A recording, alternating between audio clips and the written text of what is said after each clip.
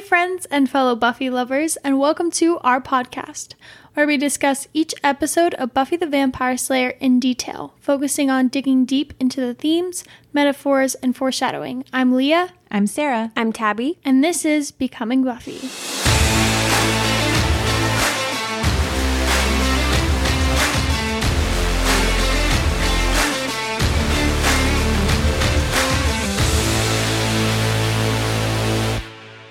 Hey guys, welcome back to Becoming Buffy. We are on season 2, which I still cannot believe. I know. And even like right off the bat, something that Tabby and I both talked about, like the episodes, it's becoming more smooth and it's just moving like cleaner, and you can tell like it's finding its footing. Like it's finding its way. It's starting to kind of get into a groove, and it just like is becoming so much better, which makes it so enjoyable to watch, but also incredibly harder on our end to take notes. We have to pause so many times. There's so much happening. So much happening. Especially in this episode, there's like facial expressions. There's like small little comments here and there. Then they like jump into a different scene and you're like, oh my goodness, there's so much happening. I need to even slow in the down. time that it takes to get up and go pause something, sometimes I've missed something. Like it's insane. I was thinking about that last night. I think, well, I haven't seen a ton of other Joss Whedon works, but specifically with Buffy, it's one of those shows that you really cannot tear your eyes away from. I will put on Buffy when I want to do something else, and I always end up not getting anything else done because I'm just standing there watching the episodes, even though I've seen them so many times. Yeah. Honestly, this episode isn't as bad as I had it in my mind. Yeah, no, I actually really agree. I remember this episode well because the Frankenstein metaphor is like singed in my mind. Yeah. And I just remember not being super fond of it. Like I just kind of remember being It's like, a lot darker. you know, it's one of those episodes in season 2 that I like, but they're so much better. But then I rewatched it and I was like, there's actually a lot of really good things about this episode. There's a ton of different themes in this episode. Yeah. And it's like, actually, like, is it one of my favorites of season 2? No. But do I think that watching it again gave me way more appreciation for it? Yes, like I actually really liked it. There's also a ton of character development that happens with like every character in this episode. I was like, dang, I forgot that Giles and Jenny, Angel and Buffy. There's just so much that happens between characters. We should mention, this is the non-spoiler section for our podcast. So if you have not been here before, then we want to let you know now that this is a safe place if you do not like spoilers. We will not spoil anything. We are talking only about any episode that has come up before this and the episode that we are currently on, nothing after that. But we do have a spoiler section called our Scooby Secrets that we will be talking about everything having to do with spoilers, anything having to do with Buffy or whatever. So if you don't care about spoilers or, you know, have seen the show before, then definitely stick around for that. And kind of what you guys were talking about earlier, this episode surprised me. Some assembly required. I remember not liking this episode very much, but going into this episode, and maybe it was just my low expectations, I've been pleasantly surprised. And let's face it, the villain for this episode is kind of meh.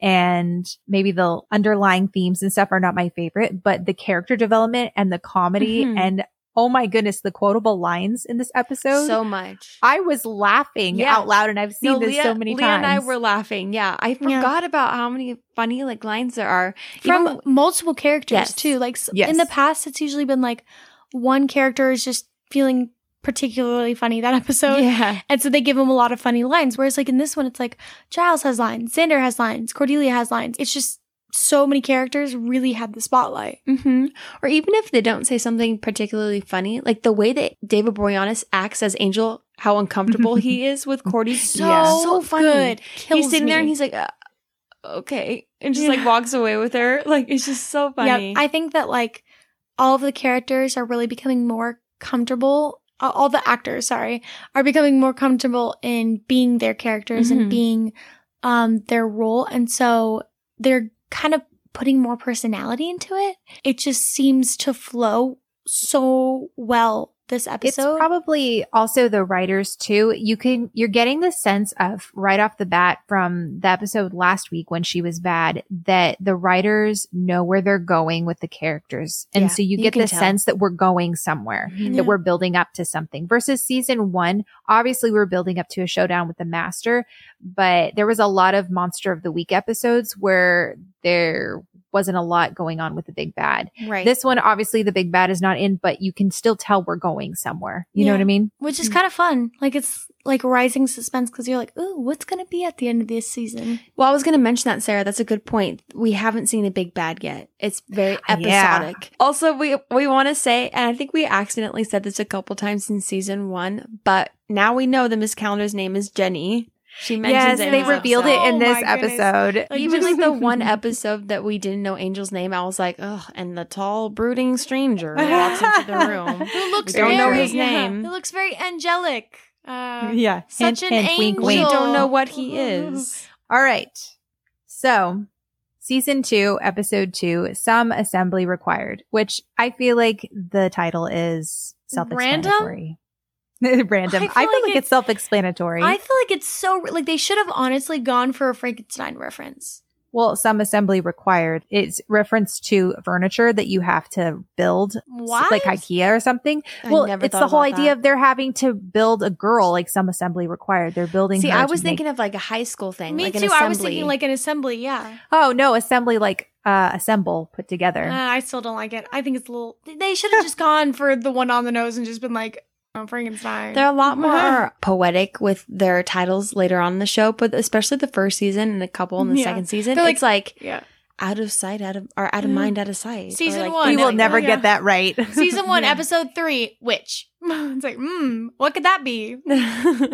Well, I think the idea was that Daryl was supposed to be kind of a surprise. Like, you don't know that they actually succeeded in building Daryl until towards the end of the episode. That makes sense. So if they said Frankenstein, we'd all be like, ooh, we know what's happening, you know? Anyway. All right. So Some Assembly Required aired September 22nd, 1997. Was written by Ty King and Joss Whedon. It was directed by Bruce Seth Green. And this is the first episode that we see the man-made graveyard that they created on the back of the lot. Oh, because the first season, it was a real graveyard, right? Mm-hmm. And then the last episode, when she was bad, was a real graveyard as well. This is the first episode with the man-made graveyard. Which honestly, like, yes. At most points, like, especially if you look at the bushes, you're like, that looks a little fake. But it's honestly not that bad as far as sets go. Especially from the 90s. And we've already seen more of the graveyard in this episode than we have in, like, all of first season. Because since it's, like, man-made, they walked around a ton. She, like, fell in a coffin. Apparently, Sarah Michelle Gellar, not only was she terrified of being buried alive, she was also terrified of cemeteries and graveyards. I don't blame her. They're creepy. Is really funny. The whole she had show to spend a lot of that. time. Yeah. Right? Okay, so the scene opens up, just so well done, with Buffy sitting on a headstone with a yo-yo in heels and a pink skirt. And a black leather jacket. Like, how much more Buffy could you get, right? Yep. And I love that she's up there like, come on, Stefan, which I was like, yeah, Vampire Diaries. I know. Reference from, it was a little foreshadowing to what, Vampire Diaries the crossover. Was going to have to go with. The show was not even conceived yet, and they, had to throw that in there. Joss's mind. I'm kidding. Completely him foreshadowing that. He actually pitched the idea to the writer of the books. So, yeah. Actually, the books, I'm pretty sure, were written before Buffy aired. Oh, really? Oh, wow. Yeah. Oh, wow. Mm-hmm. Vampire Diaries, I'm fairly certain, were written before Buffy was shot, but then obviously the TV show came out, a little while after. Mm-hmm. Anyway, okay. So she's up there like, come on, Stefan. And then she's getting frustrated because he's not rising. And then Angel sneaks up on her. Mm-hmm. This whole scene, the lines are just hysterical. She's like, you can't sneak up on someone in a graveyard, okay? Come on, Angel. Yeah, and I would like to point out, like, this episode, it's so nice to see Buffy herself again. Like, I know that she was only, like... immediately off the bat, she's herself. Well, like, I know she was only kind of, like, wacky for, like, one episode. But, like, it really changed the whole vibe of the show. Like, when Buffy's not herself, you feel it. Mm-hmm. And so, like, to see her kind of herself and, like, joking and stuff, you're like, oh, I missed you. Like, it's so nice. Yeah. And then she's like, you need to stomp or yodel, which Then I try to imagine Angel yodeling, and it doesn't work. He sneaks up on a ton of people this episode. He's so stealthy. That is true. He did with Cordy. You're right. So then Angel's like, "You here alone?" And she's like, "Why? Like, why wouldn't I be here alone?" Their chemistry in this season is already 10 times better than in the first season. Not that it was bad in the first season, but it's just everyone. Everyone was so stiff in the first season. Yeah, but I also think that a big part of it is David Boreanaz kind of like falling into the role of Angel. This is his first role ever. Yeah. So he has to warm up to it a ton. But their chemistry in the season is really unmatched. Good. Yeah. Unmatched. Even by the end of this episode, like we'll talk about it, but like I was telling Tabby, I was like, they're one of the only couples that I just get like emotional about. Like I just am like, oh, they're so precious. You hear their theme song in this episode too, and every time their theme song comes on, I just melt my heart. Yeah, it's the first, I would say, like official hearing of their theme song, but we heard it a little bit at the end of last episode, but you hear it a ton more in this episode. Yep. So Angel's jealous of Xander, which this is the first hint we get that he's jealous of Xander. Yeah, which is fair. I'd be too. Yeah. Well, I mean, he didn't really have any reason to be jealous of him until she did in that his sexy words, dance, mating. Yeah. He was like, dance is a little loose. Mate with is more like it. Yeah. Oh my word, I laugh. Yeah, it's such a like old man type way of saying it instead of like, had sex with. He's like mated with. But I think they kind of did that on purpose because Angel is so much older than Buffy. So in his mind, he's like, this is so childish. Like, why do you have to do that? Yeah. Angel says his actual age in this episode. He says he's, I think, 241, which is very old. Yeah. So then we also see that Angel is very sensitive about being a vampire because Buffy kind of mentions something about him, you know, obviously being a vampire. And Angel's like, you keep bringing that up. Yeah. And you can tell it really bothers him, which I mean, it would bother me too, especially if I didn't choose to become a vampire. He's having to fight the physical demon in him. And he's like, I don't feel like a demon yet. Whenever I fight, like my demon face comes on and I'm reminded again that I'm not fully human. Well, plus like also the constant desire for blood probably, you know, puts a bummer in things. But also like being in love with Buffy too. You're like, I can never. Really sucks. Yeah. Like I can never have a normal life with her. Yeah. It really sucks. Okay. Sarah, I totally said it. I didn't even process that until right now. I know. Really funny. Sarah's like, it really sucks. Waits for affirmation. Oh, sorry. I'm in a weird mood tonight, guys. As they're arguing, Stefan rises from the grave. Yeah. Oh, and they have that really interesting exchange where Angel's like, yeah, he'll rise. Sometimes it's a little disorienting. And she's like, it's really weird thinking about you going through that. And he's like, it's a really weird thing to go through. Yeah. Which I think is a really important sentence. It's really important to have those conversations because it's another reminder. Angel's a vampire. Angel's a vampire. And it's really weird because we're watching Stefan rise and he seems so different from Angel. Yeah. You have to she has to rewire her brain because she's like, this is my boyfriend. Like, I love him. Yeah. And then you think about it and you're like, oh, the people that I kill every night or the demons I kill every night are also like my boyfriend who doesn't seem like that. Yeah. I mean, I don't think that they're actually boyfriend and girlfriend though. I think that it's more of like, they both know that they like each other. But I don't think so because, like, they can't really date. And so I think that it's more of, like, even the fact that, like, they don't really kiss. They haven't kissed at all in this season. They haven't kissed since the one kiss that they had. They bounce around the L word this whole episode, though. Yeah. That's the thing. Like I said, I think it's one of those things where they know they love each other. They know they care for each other, but they don't see a relationship in their future. And so I don't think they're actually dating right now. It's the stupid emotional dating. They're emotionally dating, but they're not, like, actually, 100%. labeling it. Because I understand so they pretty much their reservations, Yeah. But it's just funny to me because like, well, we're not like officially, we haven't even gone on a date, but like, but guys, I love you, like, you love me. Yeah. How high school is that to say, oh, we're not dating, but then also to talk all the time? But I don't like that's think so it's high about school. high school because I think that it's kind of like, it's just the rules of this universe. But it's also their situation. Like, I think to chalk it up to a high school relationship kind of doesn't do it justice. Well, I'm not saying it's just because it's a high school relationship. I'm saying, but a lot of high school relationships are like that. So I think it's interesting that they have that, you know? Yeah. So then Buffy's like, I didn't come here to fight. And then Stefan rises and she's like, oh, wait, yes, I did. And Stefan grabs the shovel, which somebody carelessly just left a right shovel next to that gravestone. Well, it was probably because they dug up the body. And so they probably just left the shovel. Right. But like, why would you just leave the shovel after digging up the body? Well, like, I mean, they had to really carry careless. the body. So they probably just didn't have an extra hand. Plus, like, I mean, like, what are they going to do?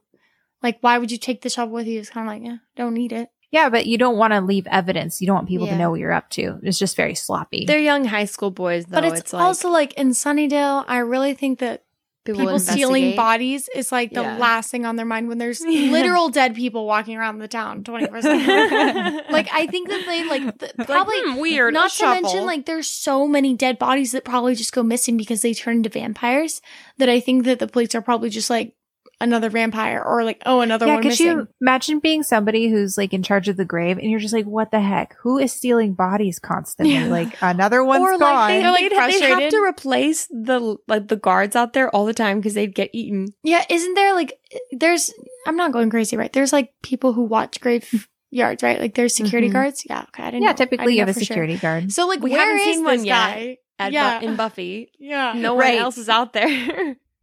Yeah, that's true. Like, how is Buffy able to patrol all of these graveyards without any? It might be because it's a small town. Actually, no, wait. We saw it in small town that has a zoo. We saw it in Teacher Pet.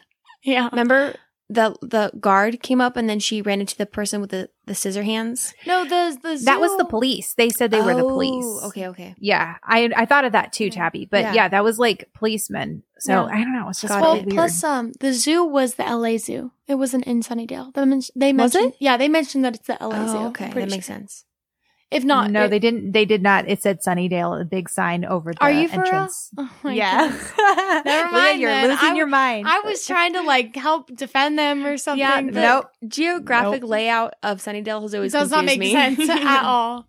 Nope, not at all. Especially since we see like 2 different places in Sunnydale and then they act like it's massive. Yeah. And we're like, we only know of the Bronze and the high school. And the zoo, of all places. And that one street they walk in every once in a while. Yep.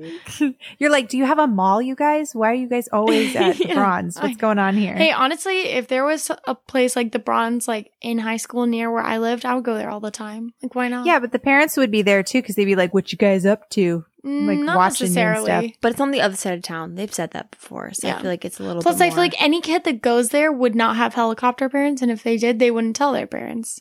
So.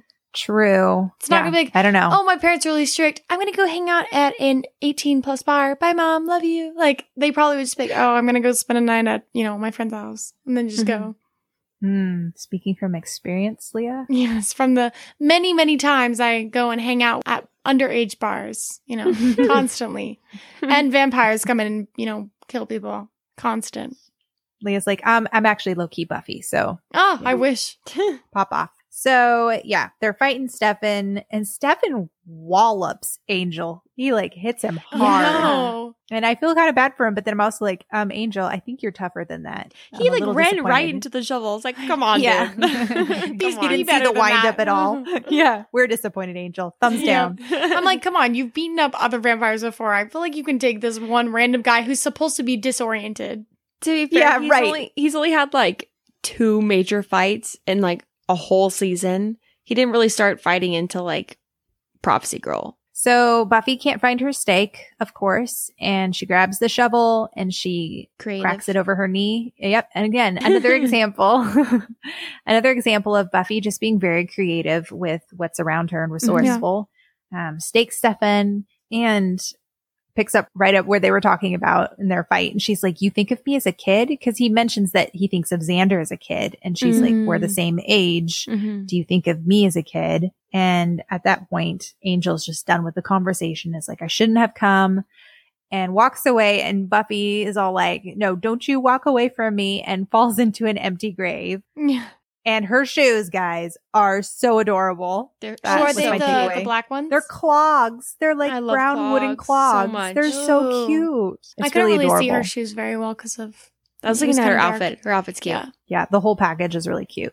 So I love that Angel comes back to make sure she's okay. He's like, are you all right? Yeah, I'm very sweet. She's like, yeah, I wish people wouldn't leave open graves lying around all the time.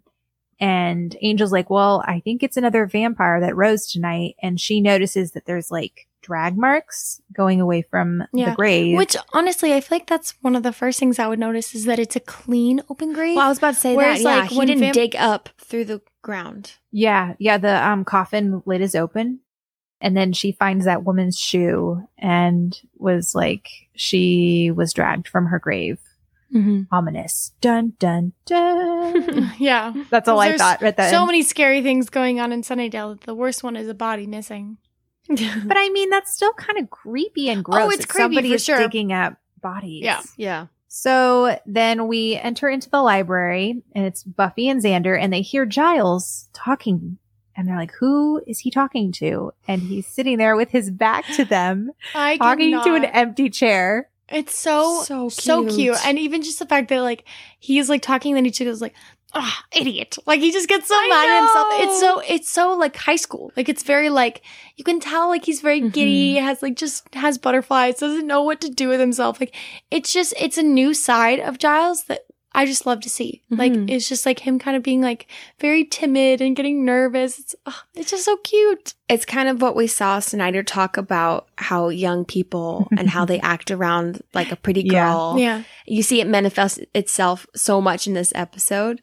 But it's just so cute. Like he says like idiot like 3 times throughout this whole episode. It's just so precious. Yep. Like he just gets so nervous around her. And Jenny, she asks him out. I was like, okay. Like she goes for it. Yeah. Jenny knows what she wants versus Giles is a little more, he's stuffy for sure, but he's also kind of awkward. Yeah. But I like that. And I mean, we'll talk about it more when that scene comes up, but I love how like the roles are kind of reversed with them in a very positive and healthy way. Like she is a little bit more assertive and a little bit more bold. And like Giles is someone who kind of waits and, prepares, and she's just someone who kind of goes for it. And so they're really good for each other. Like they balance each other out, and it's just very, very cute to see that. But I also like to point out Buffy looks so old in a good way. Like she just like looks older. Like so old. I realized I framed that in a way that I was like, whoa, that's sound not what so I negative. Say. No, she looks beautiful. She looks amazing, but like she looks like older, more mature. I think it's also the hair. It's the hair, but I think it's also like the makeup. They've kind of learned a little bit more to like lighten her up, do lighter tones. Whereas like in the first season, I think they tried to put a little bit too much like dark, heavy eyeshadow on her that it just didn't really fit who Buffy was. But also like her hair was like kind of brown. And I feel like when you think of Buffy, you think of like really blonde hair. Yeah. So her hair's like really blonde. Like I noticed it last episode. Yeah. It was so bright. And I was like, wow, like she looks really good. Yeah. And like the short hair is just so cute on her. Yeah. And she starts wearing, there's an outfit later on in the episode where she wears jeans and a green tank top, which is pretty much the outfit she wears for the rest of the episode. And it's so cute. I love it. And she also wears her like iconic black boots, which like they're very like subtle. I mean, the chunky heeled ones. Yeah, the chunky heeled ones. She wears them all the time. But I actually I love these shoes, and I love that they chose to have these shoes because one, they're practical. Yes. Buffy fighting in like stiletto heels would just not make sense. But also if they gave her tennis shoes all the time or like sneakers, I'd be like, who? That's not Buffy. And that was Leah with our fashion monologue. I know, Leah brings a fashion like a weather report. So I think Giles's problem is also that when he's trying to describe the date, he's being very formal about it and using very fancy terms. And I think that's why Buffy and Xander are rolling their eyes. They're kind of like, okay, like Buffy's like, it's a thing. You just ask her out for a thing and you feel a thing. I feel a thing. Like it's a casual thing versus Giles is all like, a date if you're amenable. And, he's using all these big fancy terms when it doesn't have to be. Yeah. I think it's also supposed to show the difference in generations of like, Giles wanted to be like, let's go on a date and it's proper. And whereas like, Buffy's generation is just very like, let's go hang out and grab some food and, like, and that's our date. And so it's like, it's just very funny. It's just like her trying to give advice on being like, no, like this is how we do things now. It's very cute. He feels very out of practice. Well, and I think more than that, I think Giles is just, from what we've gathered of him, he has been raised for one thing. It's to be a watcher.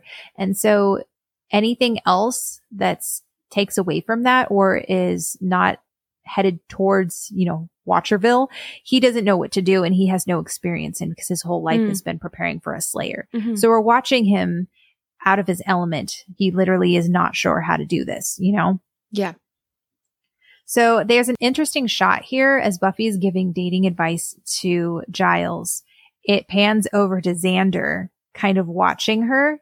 And I thought that was really interesting, like almost as if Xander's kind of remembering that he likes Buffy, and like, cause she's telling him, oh, you know, you need to ask a girl this and you need to do that. And like Xander's over there like taking notes. Yeah. Yep. Which honestly, I feel like I fault Xander for a lot of things, but I think that that's actually an intelligent and smart way to seriously though kind of like scope out the person that you're interested in. That sounds really creepy, but it's like you read them and you get to know them, because it's like, if you're interested in someone and they're like, oh my gosh, I never want someone to ask me out over text, like, you're not going to go and be like, let's ask them out over text. Yeah. Like, you read social cues and you understand who they are and what they want and what their expectation is. And you get, like, you are better equipped to understanding them, to understanding what it's like to date them. And so I think that, I mean, obviously I'm completely reading into this because it's such a small interaction. But I think that this is something I can kind of give Xander props for, is like, he's just observing. And I think that's okay. And I think that's absolutely normal. Yeah. You also, I feel like, see a little bit of longing on his face too, which I don't want to fault Xander for it. Because just because someone shoots you down, tells you no, doesn't mean that turns off those feelings and emotions that are in your heart, you know? So I don't fault Xander for that. And I don't fault him for the feelings that he's feeling. In that moment, I guess I felt a little bad for him, you know, however, you know, flawed he may be in his execution of those feelings. Yeah, I agree. He also has a couple of really funny one-liners or just like lines. He talks about, he's like, well, this is Miss Calendar we're talking about. And Giles is like, oh, how did you know? He's like all embarrassed. As if like he hasn't been like bumbling when he's talking around her. Yeah. Right. And Xander's like, well, you know, she already knows you're a librarian, so there's no need to break that embarrassing news to her.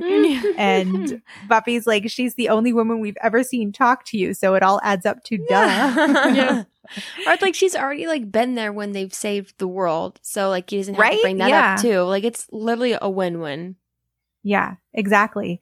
And Xander's like, do we need to give you the talk, essentially? And Giles gives him like this look and is like, okay, I'm regretting talking to you guys, and I've decided it's none of your business. Yep. You can see his mental process. He instantly was like, this was a mistake. You guys can leave now. So then they talk about the patrol, and Buffy mentions that Angel was there, and Xander rolls his eyes and looks disgusted. So then we take away all the points we just gave to him. No, just kidding. We have a point scale system for Xander. It's like for little kindergartners. I'm like, Xander was good this episode, so he gets a gold star. And then next episode, he does something really shady, so we take 4 stars away. Yeah, right. No. And I think we're seeing a very flawed character that is very hard to watch, but I also appreciate because he's very realistic. I feel like guys act like this. And I think that, like, Xander was created to be the typical high school boy. And so in his very flawed human way, like, obviously they make him way more extreme, but I think that he's created to be the most human character. And so, unfortunately, as much as I hate it, Xander does kind of show characteristics that is much more relatable than, you know, dealing with a forbidden, you know, vampire slayer love. Like, I'm going to relate to Xander being jealous of someone, you know, not wanting to date him more than I'm going to relate to Buffy having to kill people every night. Right. Like, it's just the way that it's written, and it's written in a good way, but it's also just like, man, sometimes I just want to punch Xander in the face. And yep. I'm okay with that. Which is also, you know, a normal human emotion that we feel on a regular basis. Hating Xander. Props to the writer. So Giles is asking about patrol, and he's incredibly intrigued by the grave robbing, like more than he should be. And there's a pattern of Giles being inappropriately excited about the weird deaths and supernatural things that are happening around the show. It's really funny. Well, he loves researching, and he loves like facts and things like that. So I think it fascinates him rather than like, and people are kind of creeped out by that, but I can see his like thought process. Like, he's very fascinated by it. Yeah, well, imagine him in Little Watcher School learning about all these weird things. And then now he's like, I get to apply it. Yeah, exactly. So then they decide to look up Meredith Todd, the girl that was dragged from the grave, and figure out where she is, essentially. And they're like, hey, Willow can help with us finding her. And Willow is at some sort of a science fair booth, trying to get people to sign up, which is very Willowy. Yeah. And honestly, even Willow looks like very beautiful this episode. Like the clothes she wears, the colors like really complement her. I really love this specific scene.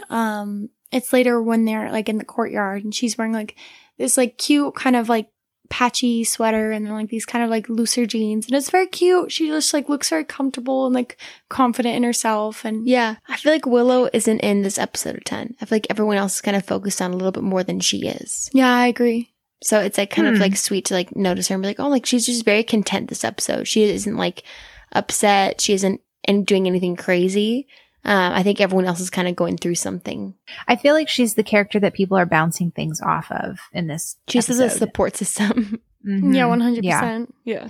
So in contrast to dear sweet Willow, we see icky, yucky Eric over there taking pictures of girls and making really inappropriate comments about their bodies, which Eric gets no gold stars. If a guy was randomly taking pictures of me without my consent, I'd be pretty upset. But the thing is he covers it up by being like, oh, I'm on Yearbook. And so it's like people hate it because even Cordelia mentions, I think at one point she says like, I didn't think that, you know, Yearbook people were supposed to come out later. So he's probably on Yearbook. It's probably why he has a camera in the first place. So it's not super like, you know, uncommon. Is it creepy? But he's like saying these weird things out loud, which is the creepy part. But I mean, they don't hear it. Because he says it to Willow and then he goes and takes pictures of them. So, yeah. Still not okay, but. Yeah, not at all. So then Chris shows up and he's all like signing up for it. And you find out that he's actually smarter or as smart as Willow. And that he's beat her a couple times in his science project. And he seems really sweet. And he's calling out Eric and just seems like an overall good guy. Yeah. And then we have Cordelia. This scene kills me. So I kept writing down all the things she was saying because everything that was coming out of her mouth was incredibly quotable. And then I just decided, you know what? Forget it. I'm just going to play the recording for you guys. So enjoy. Okay, I'm doing this under protest. It is not fair that they're making participation in this year's science fair mandatory. I don't think anyone should have to do anything educational in school if they don't want to. The tomato, fruit or vegetable? I wanted to do something I could finish in a weekend, all right? Stop it! What are you doing? We are under fluorescent lights, for God's sake. The camera loves you. I didn't think yearbook nerds came out of hibernation until spring. So just like zinger after zinger after zinger, man. Cordelia for the win. They just, and it's not just Cordelia. Like Giles is a little extra snappy in this episode. Buffy even has some really good lines. Even Angel, for Pete's sake, has some good lines. Yeah. It's just really enjoyable when you're watching all of the characters be very balanced and just really funny. Yeah. No, I think that's a good point is that like this cast, like even though the show does technically like center around Buffy, it is not the same without the other characters. Like if Willow was not in the show, if Xander wasn't in the show, if, you know, Cordelia, Angel, whatever, it would not be Buffy. And I think that it is like an ensemble cast almost in a way that like everyone makes the show what it is. And just interesting. They're very multidimensional and they have something to say. So then Buffy shows up and is all like, hey guys, bat signal. And they all leave with her, including Cordelia, which was kind of funny. Yep. And Eric to Chris, hey, Cordelia is perfect, which I guess Cordelia didn't leave with, she just went to go talk to another friend group. But I think it's funny that they say that in front of her. She's just like, whatever, and moves on with her life. So then Eric's like, okay, Cordelia's perfect. And Chris is like, don't be an idiot. She's alive. Yeah. Blah. Creepy. And then the camera pans to Eric and doesn't have to say anything because you just know he's thinking for now. Ugh, he's so creepy. Yeah. He is so creepy. That actor did a really good job of playing him. Yes. And I'm sure he's not creepy in real life, but we really believe I'm sure you. He's a nice man, but you played your role a little too well. And I'm a little scared of you. Yeah, right. So then Willow, Xander, and Buffy are looking up the coroner's report. Cordelia just like waltzes in and is all like, hey, Willow, I need help with my science project. Yeah. And Willow's all like, it's a fruit. Yeah. I also just like love this whole scene because like the gang is kind of doing their thing. They're getting into a groove, they're kind of in a rhythm, and Cordelia is there. And this is the first time Cordelia has really hung out with them with no reason. Like in the past, she's kind of stuck with them because like you can tell she wants to hang out with them, but she like will wait until she has a reason. Whereas this time, like she follows them when she didn't need to. She's standing there when she doesn't need to. Like she's listening to them. Like you can tell she desires to be their friend. She desires to be there. Like she wants what kind of relationship that they have. I think she made up a reason. Yeah. Oh, 100%. Mm-hmm. Yeah. And props to the writers for giving her really cool ways of interacting with the group. Instead of just shoehorning her in, it feels very natural when she does show up. Yeah. Well, and then even like she's like complaining and she's like, no one, listens to my problems. And like Giles just goes up to her and he's like, they're there.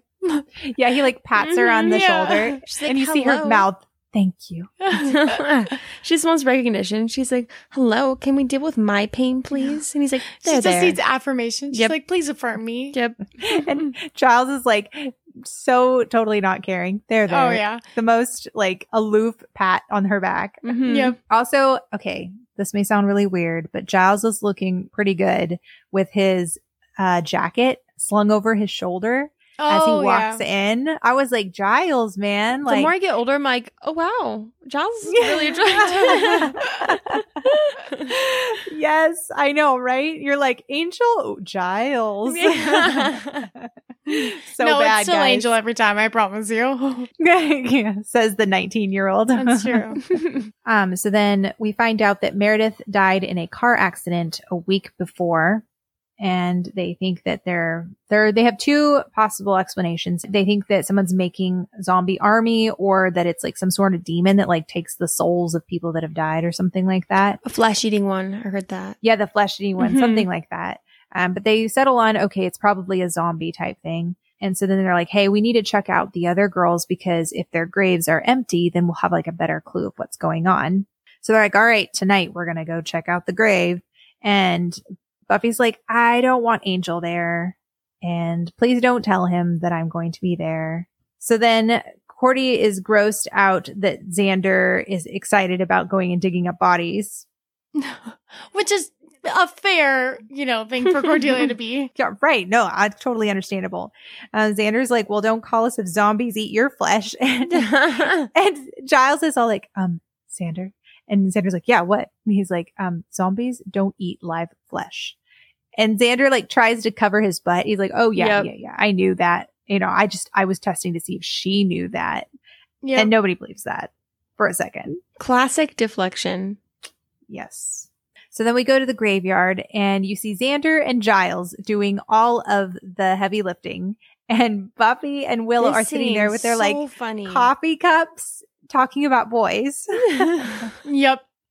Xander's like, this would go a lot faster if you guys helped. And then Giles he says something like, here. I agree. Yeah, here. Yeah. Yeah. I also I really like how they have the dialogue between Willow and Buffy in the scene, because they're talking about a very serious thing, which is, the fact that Buffy hurt Willow and danced with Xander. But the way that they talk about it is actually like how best friends would talk about things.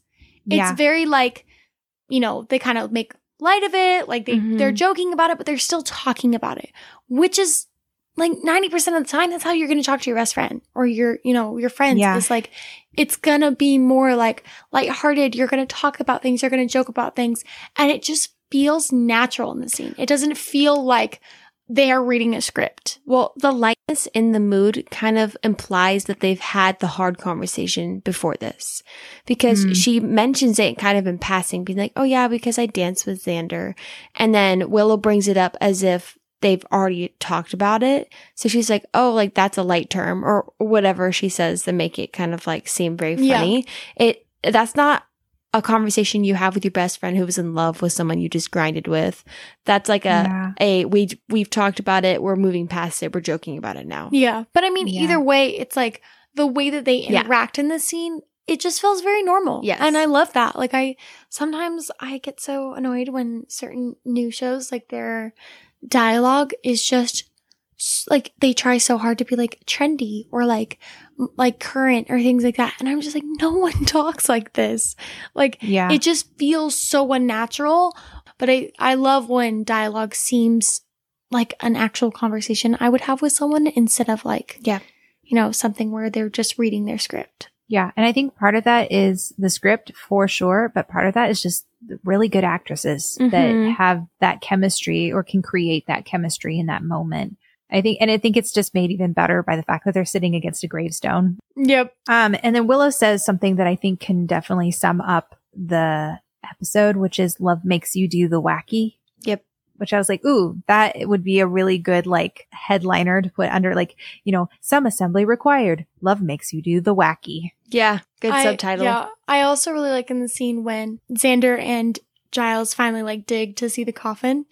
And then like Giles kind of has this moment where he's like, okay, Xander, go on. And he's like, Giles doesn't want to be the one to like open it. And I just thought it was so funny that he was like willing to sacrifice Xander to whatever may be down there.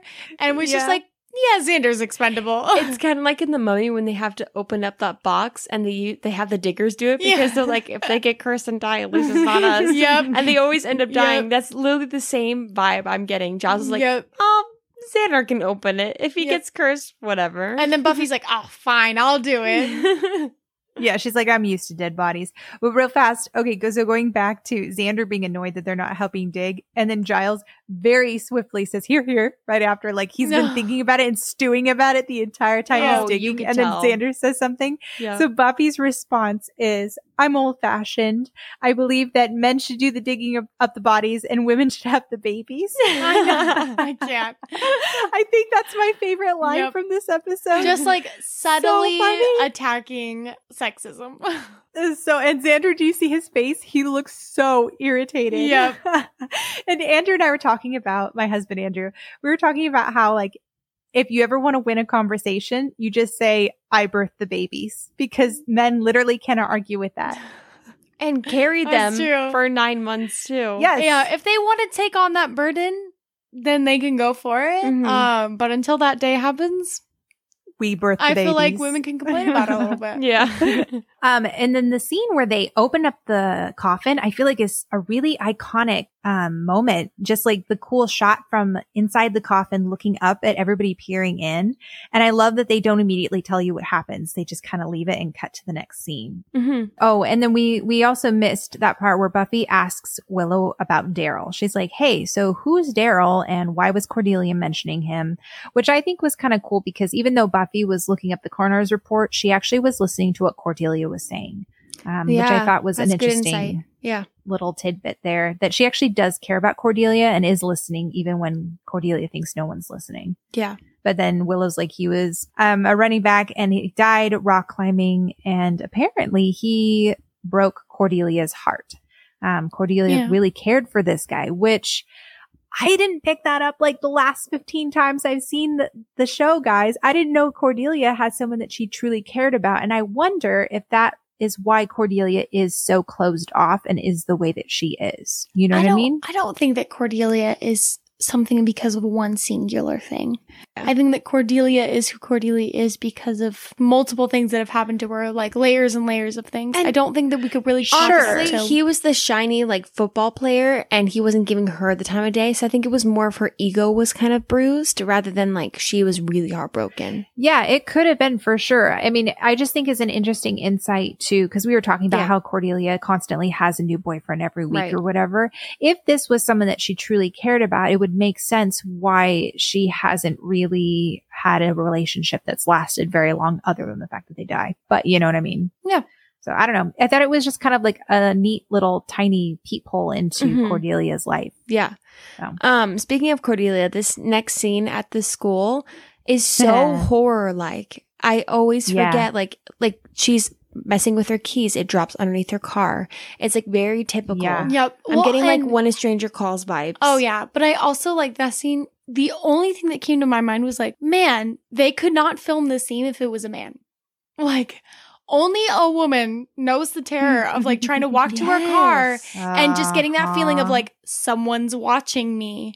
I should go quick. And then even the fact that she sees a man's feet and doesn't stop to get up and be like, I'm going to question this. She just was like, I'm running. I was like, yep, that's how like a woman would react, because you know, when you're alone and you're in a parking lot and you're walking to your car, like you do not stop to ask questions, be like, who's there? It's like, no, you run. Yeah. I love how like light she makes the scenario seem though. She's like, Xander Harris, if this is some kind of joke. Yeah. So she immediately blames Xander. Yep. I would blame honestly him too. Is absolutely justified, because he would absolutely pull a prank on her. Yep. Even though like objectively it seems kind of like a smart idea for her to go in like a trash bin, I was like, she kind of corners herself. I would just sprint away if I can't get into the car. Like she gets inside like the huge trash bin, and then I mean you find out that it's Angel, but I just feel like I wouldn't do that. Okay, so 2 observations from this scene. 1, Angel looks incredibly amused to see Cordelia in a trash can. Like he's got a grin on his face. Too. 2nd is, what is he wearing? Oh, I didn't Did you guys see what he's wearing? No. He's wearing normal... a gray shirt, like a light gray shirt. It's the lightest color shirt we've ever seen. It's not he's black. Like a whitish He's worn white. Yeah, but this is a button down. It's a button down, and it's very light. It's not his typical like white wife beater with a black button up over it. He's wearing like a gray shirt. It's really weird. I thought it looked fine. I'm uncomfortable. I'm uncomfortable. I will say it's not him. I will say it's the jacket that makes me a little unnerved, because he wears like a creamish jacket in one of the later scenes, and I was like a little unnerved of like, oh, that's weird. That doesn't look like him. Yeah. But you guys, I immediately was like, okay, he's looking for Buffy.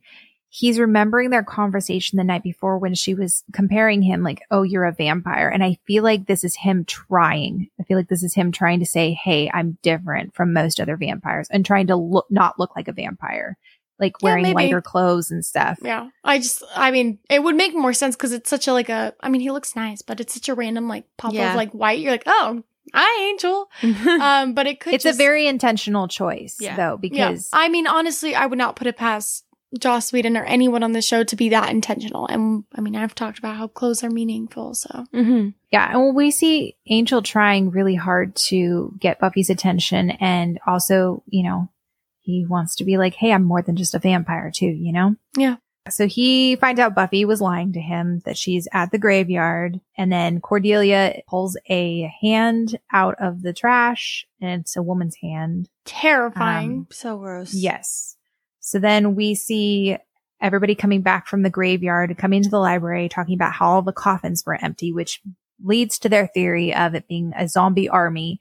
And they see Angel and Cordelia standing there. Cordelia still holding on to Angel's arm. Funny. This scene is really funny. Charisma Carpenter, stellar acting in the scene. So funny. She's just like holding on to him. She's like looking at him like, oh my gosh, I'm so helpless. Like, I need you for support.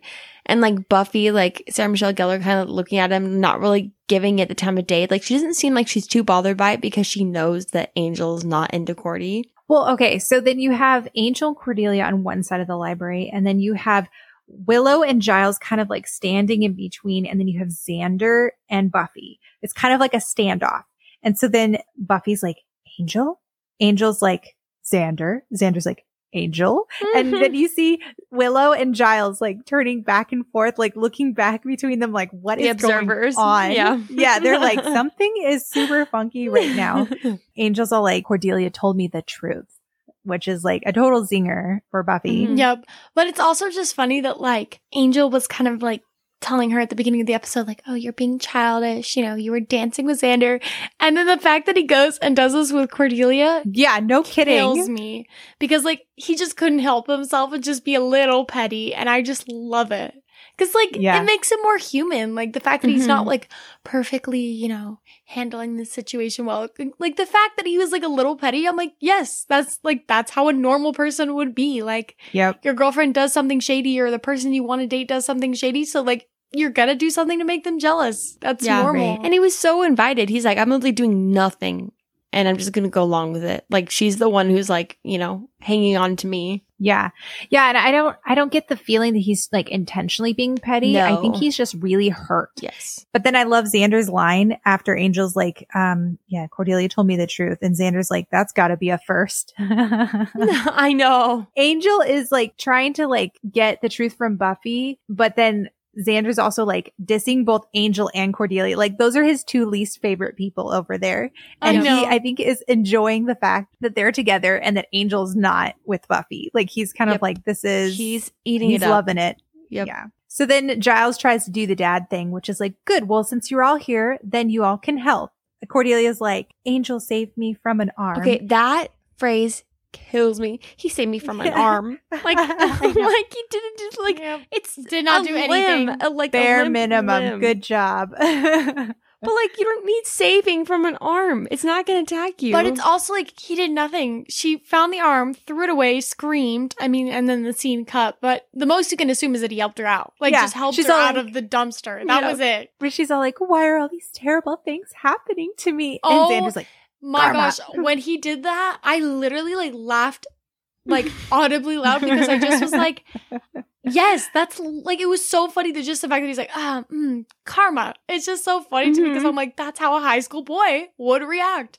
That's how I would react. But like, it's just very, very funny. High school boys and Leah. I swear, most of the time my humor is at the same as a high school boy. That is true. I can affirm that.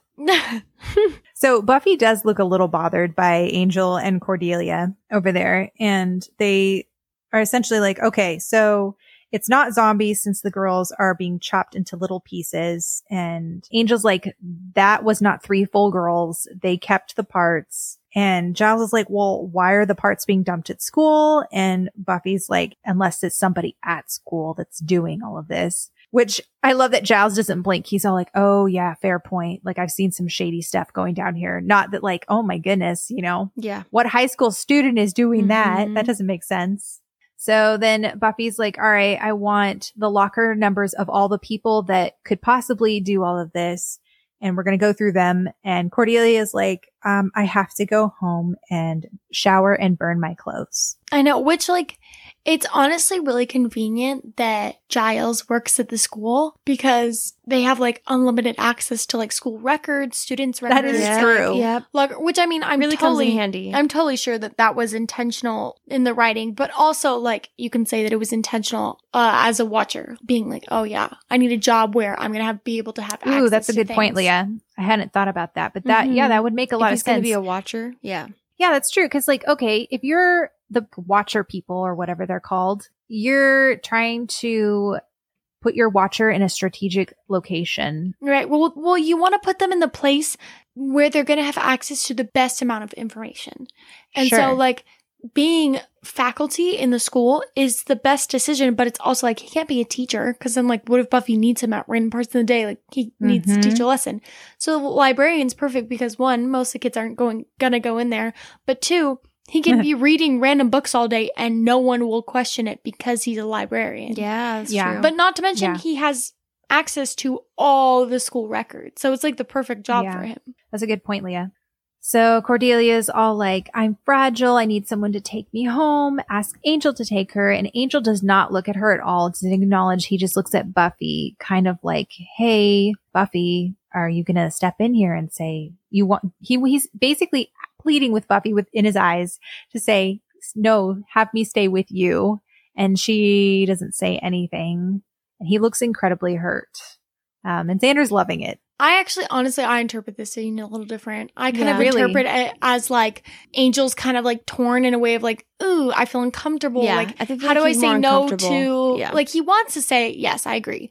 But I think it's also like, you know, I feel uncomfortable because I don't want to say no to Cordelia because like, you know, she is someone who's in need, but like also Buffy's looking at me. So like maybe I shouldn't go with Cordelia. Yeah, he's very uncomfortable. And, you know, and I think what little we've seen of Angel, he kind of seems like a little bit of like a passive person sometimes. And so I think that like he's kind of put in this position where he's like, I don't want to make a decision like this. So we just kind of is like, okay. And then I think that Buffy actually looks like the one who's more hurt because she's like, why is he going with her? Yeah, that's a good point. I mean, I think they both are definitely hurt. I just saw it as Angel kind of like waiting for Buffy to stop him because he's also hurt that she lied to him. So in his mind, he's going, do you not want me around? And so he's like, all right, I'll just go with Cordelia because it seems like Buffy doesn't want me around, you know? I don't know. It's just interesting. I feel like I could see it both ways. Like, yeah, either way you put it, everybody's hurt. And that's kind of the takeaway. Yeah. So then quick scene, Chris's house. The mom's watching Daryl's tapes over and over again. You see all of this scene makes me so sad because, like, yeah, obviously I cannot even imagine what it's like as a parent to experience that kind of loss. But then it's also like, I cannot fathom what it is like to lose a sibling that you love so, so, so much. And then to have your parent like shut off to you completely and not even like acknowledge you anymore. It's like going through two different types of losses and like no one to confide in. Yeah. No, like you just, I can't even imagine how he views himself. And it's like, no wonder why he wanted to bring his brother back from the dead. Like his mom is practically like shaming him and faulting him. And so it's like, no wonder why he wanted to bring him back, you know? Yeah. So Xander finds a suspicious anatomy book and newspaper clippings with the three girls in Chris's locker. And then Buffy finds that like weird pasted together girl in the back of Eric's locker. Creepy. Super creepy. Which like is so like, I understand like it's a show, you know, they need to get to the end point. So they have to let them find clues. But it's also like, if you are going to pull a Frankenstein and, you know, create someone like, maybe be a little bit more subtle about it rather than hanging up a copy and paste version on your locker like door. Yeah, right? Because you just open it up and people can see it. Like that looks creepy by itself, but then if it comes out in the news like, oh, there's this weird Frankenstein looking lady and everyone's like, I wonder who that could be. Yeah. Maybe it's the kid with the actual Frankenstein cutout on his door. Yeah, I know. Super weird. So then we go to the basement / abandoned house, wherever that is. I think it's the basement in Chris's house. There's a corpse and you can see like a woman's leg and they're putting together all the girls' body parts to make a girl. Very Silence of the Lambs. Ugh. And Eric has that picture, or he has a couple pictures of Willow, Cordelia, and Buffy, and you realize that they're trying to pick which by the way, all these girls are extremely photogenic. Right, for being caught off guard. One picture of me, and I was caught off guard, I promise you they would not want to hang it up. And I really feel like or pick me. The pictures that Eric took did not match up to the pictures that came out, but you know. No, not at all. We'll pretend they did. So then back at school, Willow, Buffy, and Xander are waiting for Eric and Chris, and they have a really interesting conversation right here where Buffy's like, why make a girl? There are so many other girls out there that you can pick from. Response, my goodness. Yeah. It gives motivation for a ton of things. He just says, people don't like what's right in front of them. They want what they can't have. Yep. Which is Xander. Like, he's pretty much describing himself because, like, just like he's talking about Buffy, honestly. Like, he is. He wants Buffy, and and you can even kind of see the way that Willow reacts. She kind of recognizes that Willow is saying that from his own experience, which kind of like stings her, you know? Yeah. Because it's like, that sucks to hear, like, you really want something if you can't have it. And she's just like sitting there like, you can have me. Yeah. Yeah. I think that's the thing that makes everybody cringe and also kind of hate Xander a little bit is he's sitting there with a lot of judgment in his eyes as he's talking to Buffy when Willow is literally sitting right next to him and is begging for him to notice her. Yep. You know? And his hyper focus is on Angel and Buffy. And I'm like, observe what's around you. And also recognize that maybe Buffy is choosing Angel because she likes Angel, not because you're not Angel. Like it has nothing to do with you. It has everything to do with Angel, you know? Or that she just has feelings for Angel and not like Xander. I would even say it's the opposite. I think it has everything to do with Buffy not wanting Xander and just wanting Angel. It is about Xander and the fact that she's not into him. And I think that he constantly wants to be like, oh, this is about if Angel wasn't here, you know? And it's like, no, it's just this isn't a Buffy doesn't want, like Buffy only wants Angel show. This is a Buffy doesn't want you or anyone else. Yeah, that's a good point, Leah. Because he's trying to make it very much there's something wrong with you instead of maybe there's something wrong with me kind of thing. Yeah, or just that we don't click. That we just we don't click as a couple. Right. Yeah. He's making it much more than what it actually is, I think, too. Yeah, I know. And that's what makes this part so cringy. And Buffy, being the amazing friend that she is, could easily turn it around and say, hey, Willow's in love with you. Like, you're being hypocritical, but she doesn't because she knows that would hurt Willow. Yeah. But she takes it. And I'm like, man, if that were me, I probably would stop hanging out with Xander because I'd be like, I can't take this, you know? Yeah. Yeah. She's a stronger woman than I am in more ways than one. Okay, so they walk down the stairs and they see Giles looking very lost. And they're like, oh, he's looking for Eric and Chris too. And Giles is over there definitely not looking for Eric and Chris. Yep. He's not mentally even in the room. Yeah. And so you see Miss Calendar and she comes up and we find out her name is Jenny. Hallelujah. Finally. And fun fact. So they were actually going to name Miss Calendar Nikki, but I feel like it's too old for her. Well, they decided not to because Nicholas Brendan, who plays Xander, his name is, they call him Nikki. And it was too confusing having a Nikki and a Nikki. So they said Jenny. But, Nikki's a cute name. I could see her as a Nikki, but Jenny's also fits her. So then Giles is trying to ask her out in his bumbling way, but he's taking a really long time. And she's like, Rupert, I have to go to class. Like, can you spit it out? And the bell goes and he misses his shot. And he looks so frustrated. He accidentally says the word that Buffy like makes fun of him for. And then he catches himself and he tries to like rephrase the way that like Buffy suggested that he rephrased it. Oh, yeah. So he says, would it appear indecorous? And then he's like, I mean, not indecorous. And then he like rambles off. And then it's just like super cute. He's like, oh, wait, no, I shouldn't say that. She said not to say that. You're like, oh. Yeah. So sweet. And so you think, okay, Miss Calendar, like, or Jenny, completely, she has no clue what he's trying to say. So she leaves and then you see him like staring furiously at the door like, idiot. And then she peeks her head out and in true Jenny fashion is all like, hey, so you could just tell me tonight at the game. And he's like, the game? And she's like, yeah, you're going to that, right? And he's like, oh, yes, never miss it. Going to the game for sure. There's no way in heck he's been to one. Right? No way. Oh my gosh. I don't even think Giles knows a single thing about football. At all. I don't even think that he would even know one kid on the football team to go and support. I don't think Giles knows a single kid except for the 4 that come inside the library. That's true. I don't think he knows any of the kids. I don't think they even know he's faculty there. Yeah. Well, because we see no one ever comes into the library. Yeah, that's true. No one has ever come into the library. And anytime anything happens to any of the students and they like mention who it is, he's always like, who's that? Yeah, it's always like Willow who's like, oh, that kid. Yeah. It's never him being like, oh, it could be this person from blah, blah, blah, blah. Yep.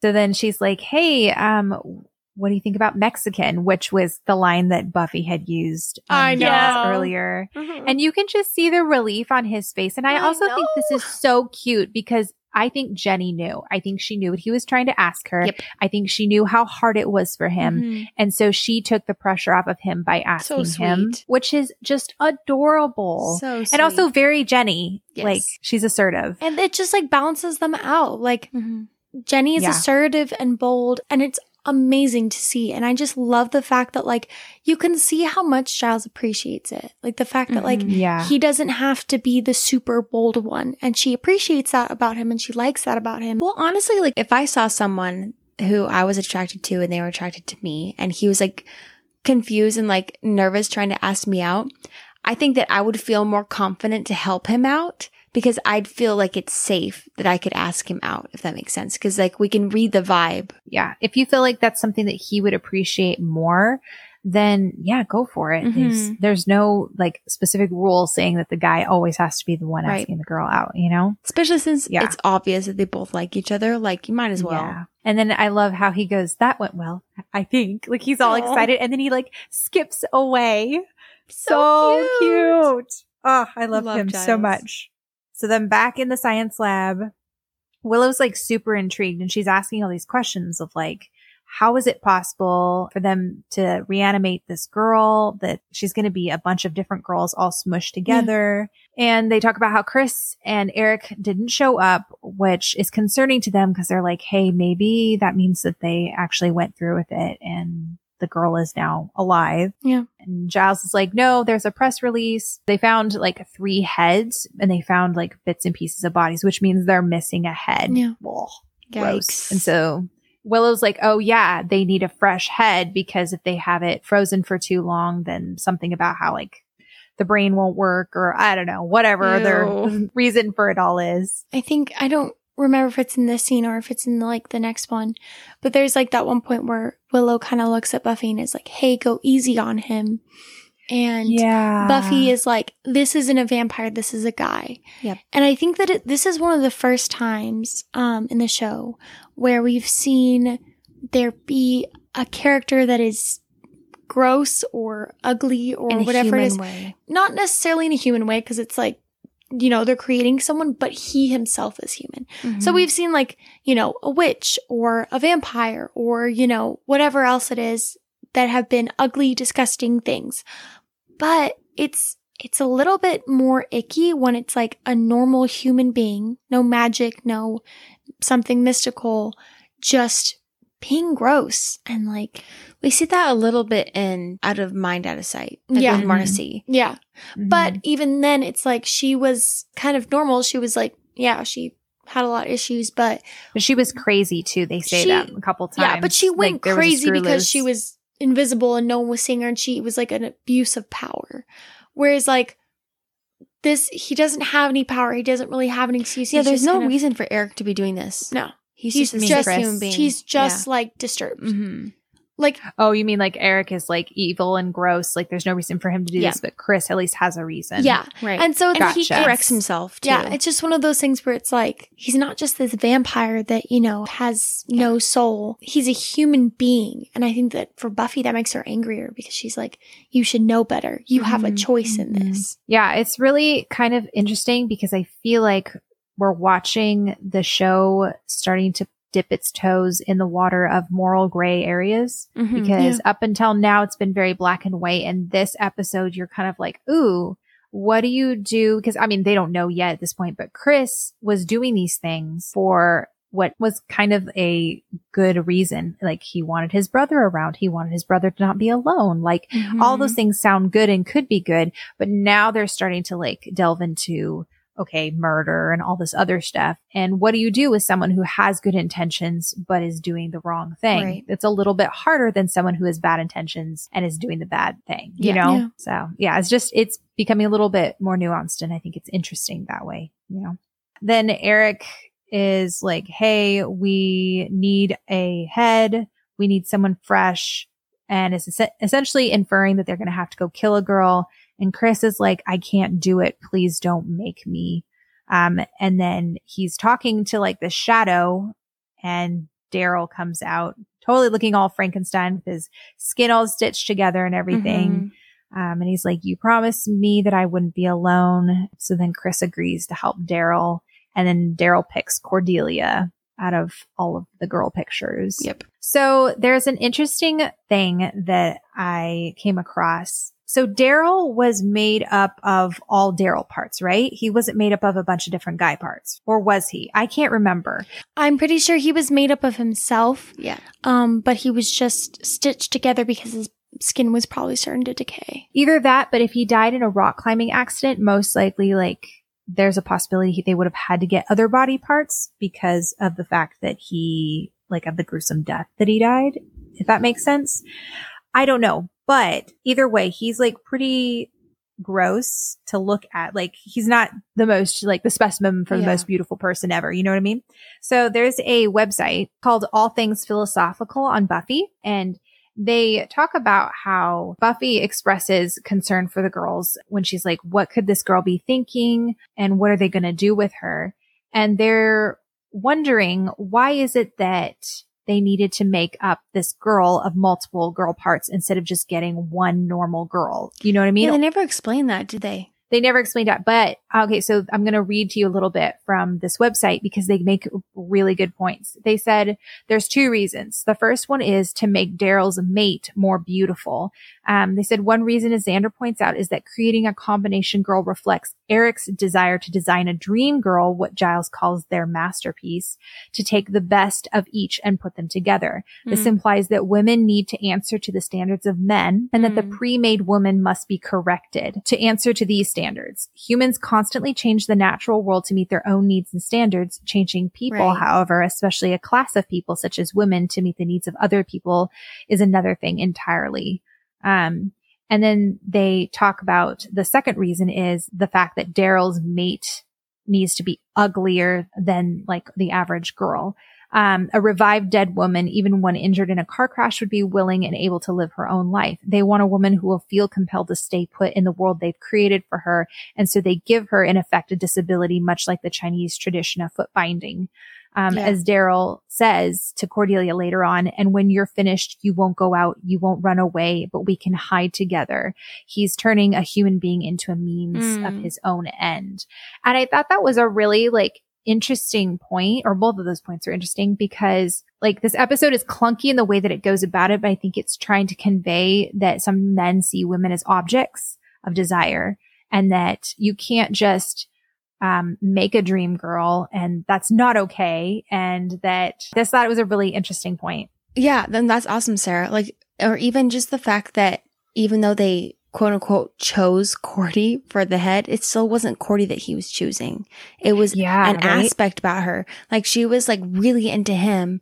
And yet again, he chose her, but it wasn't really Cordy he was choosing. It was just, it was just a pretty face. Yeah. Yep. It's also just like one of those things where I think that men and also women can fall in this too, but I think they want this ideal woman and they want this idea of a woman.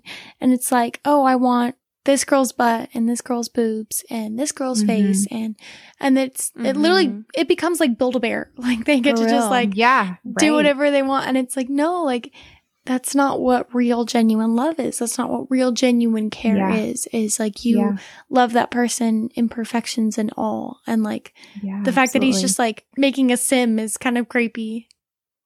So then back in the library, they're like, okay, so we need to figure out which girl they're going after. And Buffy's like, all right, we need to split up. And Giles is like, but I have a date, which you could tell Buffy's a little annoyed with. Yeah. Cause she's like, Giles, how many times have I had a date and or I had something to go to and you said the mission was more important. Which is just very funny because you can just see that Buffy's just more understanding and she's like, oh, fine. We'll meet you at the, at the game or whatever. But I think it's very cute to kind of put Giles in kind of the teenager role for once. It reminds me of like, Don't Kill a Boy on the First Date where he's just like, like, Buffy, like, but you were just out last night. And she's like, but I wasn't on a date. Like, let me go on a date. And you see that with Giles in this episode where he's like, but I have a date. Yeah. Yep.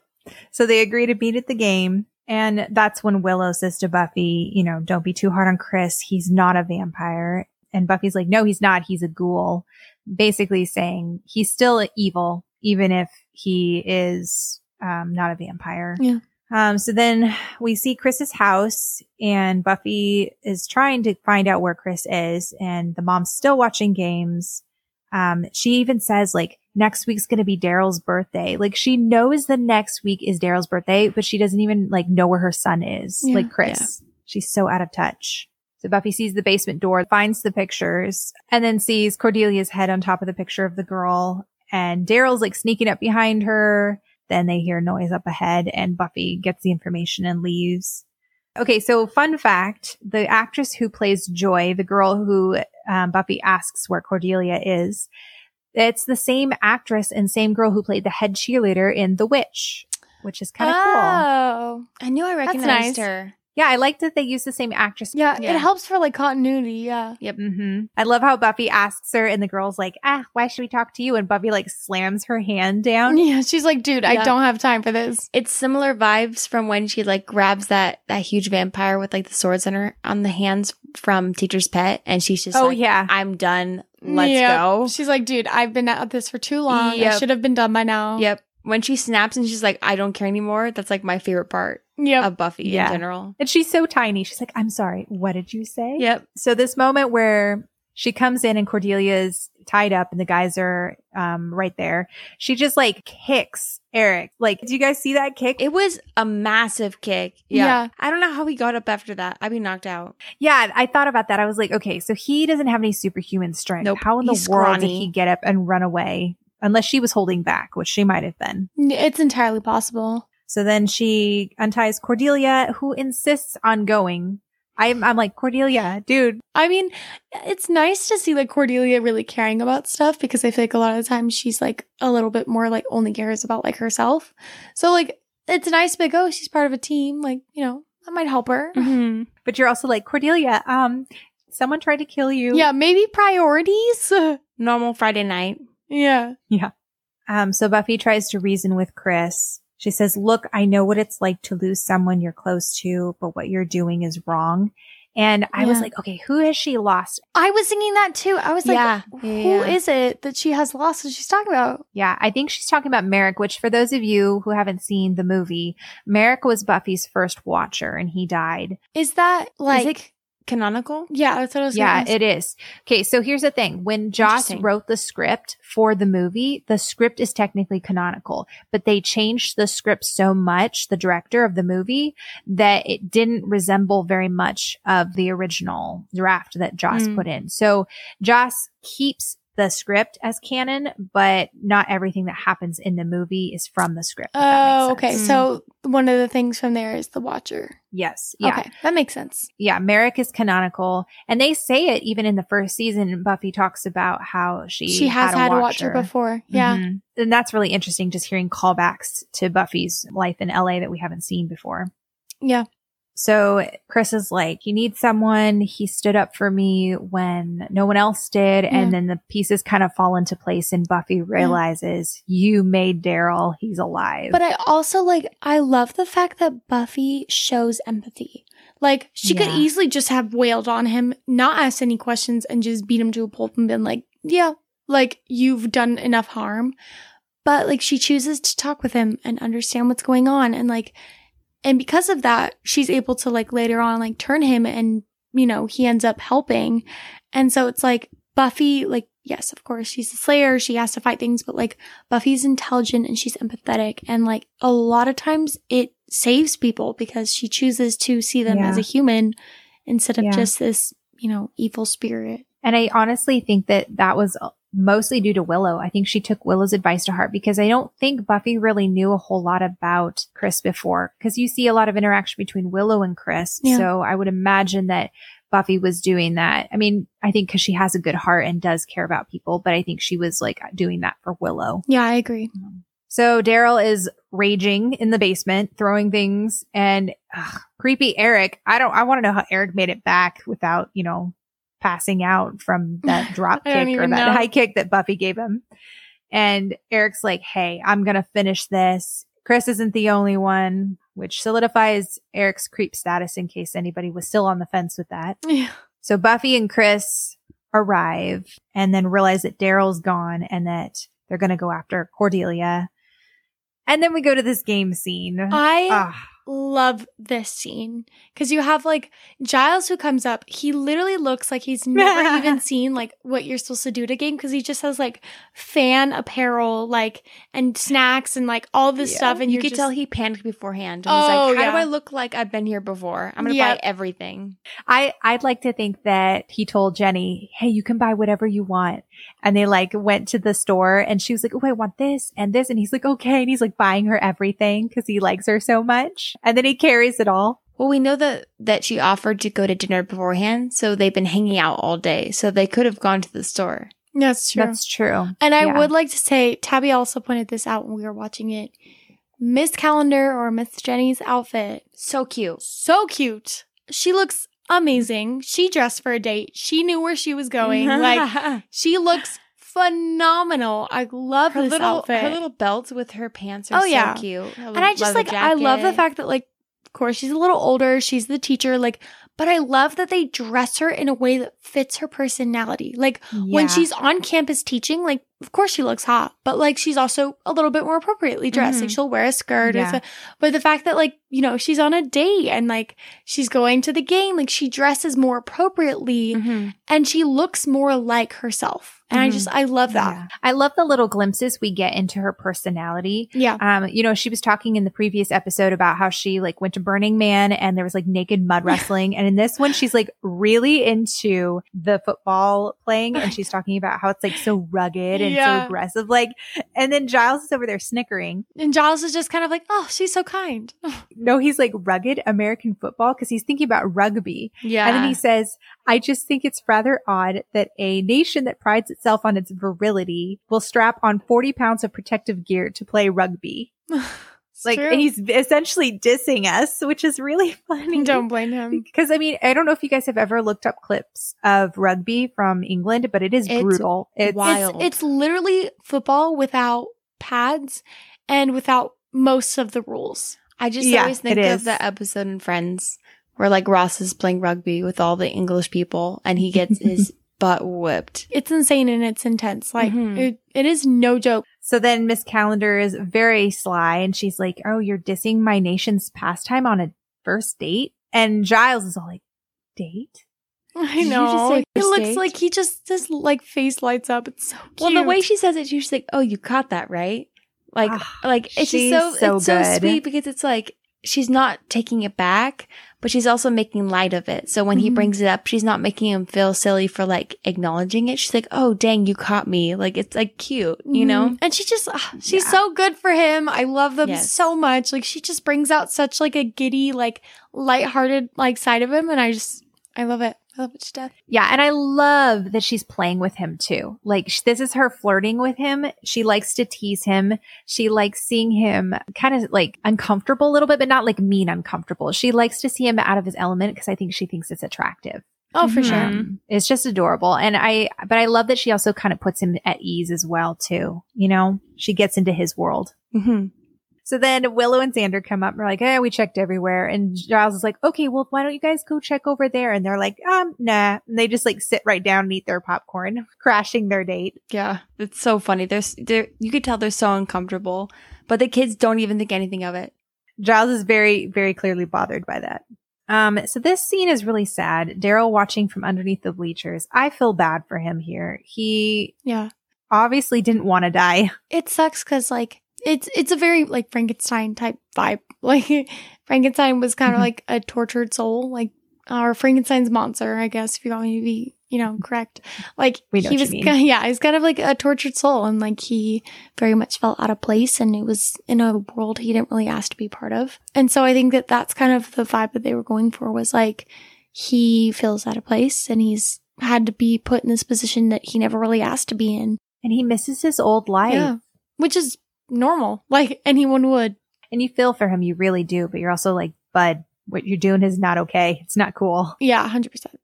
So Cordelia gets water, Daryl snatches her, Chris and Buffy arrive, realize, okay, Cordelia's gone. And then we see this like disturbing scene of Cordelia being blindfolded. And she's like, please take off the blindfold. Please take off the blindfold. I promise I won't scream. Yeah, right. Which nobody believes that. Says it like 4 times, screams immediately. I know. What Daryl says to her, I think, is very telling. He says, you were always kind to me, but I ignored you. Which is kind of like what Marcy, yep. Yeah, what Cordy did to Marcy. Yeah, and also maybe kind of shows that what Willow was saying earlier about how Cordelia maybe did care about Daryl, and then he just didn't care as much about her. Well, yeah, for sure. But then he says like that horrible thing of like, you won't be able to go out, like you can't go anywhere once this is done, like, ugh. Yeah, very creepy. Of course, Cordelia screams when she sees his face. Perfect scream. Oh my gosh. Yeah. Her scream is like on point. Yeah, I agree. And then she sees, like, they pull up the sheet and show her new body. And yeah, I'd scream too. Oh yeah, easy. Chris does not want to tell Buffy about where the lab is. And Buffy says something that I think is really poignant. I really love what she says. She says, you can't just give and take lives. It's not your job. And I wonder if she's even kind of maybe hinting at herself. She is. Too. Oh, 100%. 100%. She's like, it's a burden. She's like, and that's not your job. That's mine. Like, leave it to me. Yeah, and you're right, Tabby. It's once again solidifying the line between Slayer and the rest of everybody else. Like, Buffy has a responsibility and a privilege to be able to protect people, but it's also a huge burden. And that's something that you can see weighs on her. The way she says it was just like, that's not your job. Like, it's very much like a reading between the lines. Like, the way she says it is like very much like, it's my job, you know? Yeah. So Chris says it's at the old science building, the old science lab. So she tells him, go get Willow and Xander. She goes immediately. You see Cordelia trying to bargain, saying, I won't tell anyone. I know. Very smart of her. Honestly, I would do the same. And then Eric goes and grabs the knife to slice off Cordelia's head, and Buffy freaking kicks in that door. And it's so funny because Buffy is so tiny. Oh, I know. But it's also like the scene where like, he throws the knife, she catches it. It's like, so BA. Like Buffy's like in the room. She's like not messing around. She's like, just let Cordelia go. Can we fight and get on with it? Like she's not playing around. Well, last episode, it was a lot more psychological stuff she was fighting, other than the last scene where she's like kicking everyone's butt. But working out her issues. This is the first time you see her really kind of in her fast element based off of the first season. She's like, the stunts are so good. Yes. But yeah, like she's definitely in her element. She's a lot faster. She's a lot more like agile. Like she's really a lot faster. It's a lot more pleasing to look at. Yeah. Yeah. So then they fight and they knock over some gas cans. Eric tries to leave, but Daryl knocks him down, is basically like, hey, we're in this together. Starts a fire, and then Xander runs in and Buffy's like, hey, get Cordelia. And I noted that like, so Daryl picks up Buffy and the fight is really like, it's super interesting simply because the way that they choreographed it, you can tell they were trying to convey how strong Daryl is, because you see Buffy, like at one point she's like kicking him repeatedly and he picks her up and she's like flailing in his arms as she's trying to get down. And I think it's really cool because I never really thought about how you would choreograph a stunt based upon the villain's powers, if that makes sense. Yeah, it definitely... like she's not fighting a vampire here. Yeah, it definitely portrays like his strength, which is very cool. It's just it's an interesting fight because we've been watching her fight vampires, and that seems to just kind of be a little like they all kind of fight her. the same. Yeah, exactly. You can tell the intense effort that she's putting into this because he's really strong. So I don't know. I thought that was really kind of cool. So Giles and Willow come in, they grab Eric, and I love that Xander rescues Cordelia here because we've been seeing him kind of like have this love-hate relationship, or not love-hate, but like full-on hate relationship with Cordelia, where he like, you know, makes fun of her and disses her. But when it comes down to it, he protects her when they like ride out through the flames. He puts his body over hers to protect her from the flames. And I thought that was really cool of him. So I agree. Here's your gold star back, Xander. I guess we'll give him 2 for this, you know, specific circumstance. Okay. Yes. He'll probably get them taken away in like the next episode. Yeah. I mean, this specific episode alone, not looking at anything else in the future or the past. But objectively, this has been a good episode for Xander's character. Yeah. And we need to acknowledge when Xander's character is doing well because he struggles a lot the first few seasons. To say it lightly. Extremely up and down. Yeah. Very misogynistic. But this episode was good for him. Yeah. Yeah. Yeah. I like that when push comes to shove, he runs in, runs through the fire, and saves the person that he really does not like very much. Yeah. So this scene is just sad because Daryl sees that the corpse, the girl, is going up in flames, says she's mine, we'll be together. Always. Chris tries to stop him. Jenny and Buffy hold him back. Yeah. And then the flames just kind of engulf Daryl. Which honestly was kind of a mercy thing because like, I think he needed to die. You know? And honestly, I think Daryl didn't want to live if he was going to live alone. Yep. I think that once he saw his dream go up in flames, he was like, there's no reason for me to live. I wouldn't either. Yeah, no kidding, right? This like whole encounter kills me because like you have Jenny and Giles who are like, you know, comforting each other, and she mentions the second date, which is very sweet. But then like Angel comes and he's like, I saw a fire and, you know, I came in to protect you. And you're just like, it's okay, Angel. We see your effort. If you were ever needed, like you were going to come. And then like the one that really takes the cake though is Xander and Willow. And they're like talking. And they're talking. They're like, oh my gosh. I honestly want to give mad props to Xander in this scene because he sent me. I was dying because he's just like, we're never, you know, we're always the ones who end up alone. And like Cordelia has this like romantic-esque rom-com type movie. Yes. It's very much like I made a mistake. Let's get back together vibe. Yeah. Like she just was like, you saved me and all this stuff. And he's like, excuse me, we're talking. And like just completely dismisses her. And Cordelia, like her face is just like, the audacity of this man and just like walks away. And then like Willow is just kind of like, oh, you were saying how we never get to date anyone. And he's like, oh yes. And he like returns like Cordelia is not even a thought on his mind. And it just like funny. It kills me every single time. I forget about this moment because I'm like, wow, good for you, Cordy. She comes up and you could tell she's very genuine with the way she says it. She's like, I just want you to know, like, if you ever need like my help for anything, she's like starting to say that, and then they cut her off. She's like so brave, so heroic. If there's anything that I can, and then he cuts her off. Yeah, I can't. She's trying to say thank you. Oh, so funny. Xander's exact quote is, "Man, everyone has a date. Even the school librarian's getting some. You ever think the whole world is a great big game of musical chairs, and the music stopped, and we're the only two who don't have a chair?" And Willow looks at him and says, "All the time." So cute. Their friendship is so pure to me. Right. But then Willow's obviously crushing on him. So you have Willow over here who's like, Xander, I'm right here. All the time, Xander. And then you have Cordelia over here who's like, wow, Xander. Like her eyes have been opened almost. And Xander's she's like, if there's nope. anything I can do. And Xander's like, dang it, why does nobody want me? And she's like, all the time, Xander. All the time. 24/7. Can you guys? Every day. Yeah. And then, guys, we have this scene. Precious. I literally I know that for people who are new, like, you know, Angel and Buffy at this point, like, they're still like new. Like they are still finding themselves and, you know, all this stuff. And we don't know what the future holds for them. Mm-hmm. But even like at this point, it just like fills my heart so much because like you can see just how much they care and how much they just desire each other. And it just like, it breaks my heart that they're just like, oh, you know, I care for you. I could sit here and be as objective and non-spoilery as possible, but I'm not going to lie about the fact that I am obsessed with them. Adore them. Yes. I think everyone knows at this point, guys. We are hardcore Bangle shippers in case you didn't know. I can be objective about most things. I cannot. Not this one. Like, nope. I'm obsessed with them. I love them so much. And their theme starts playing and it just makes my heart melt. Yep.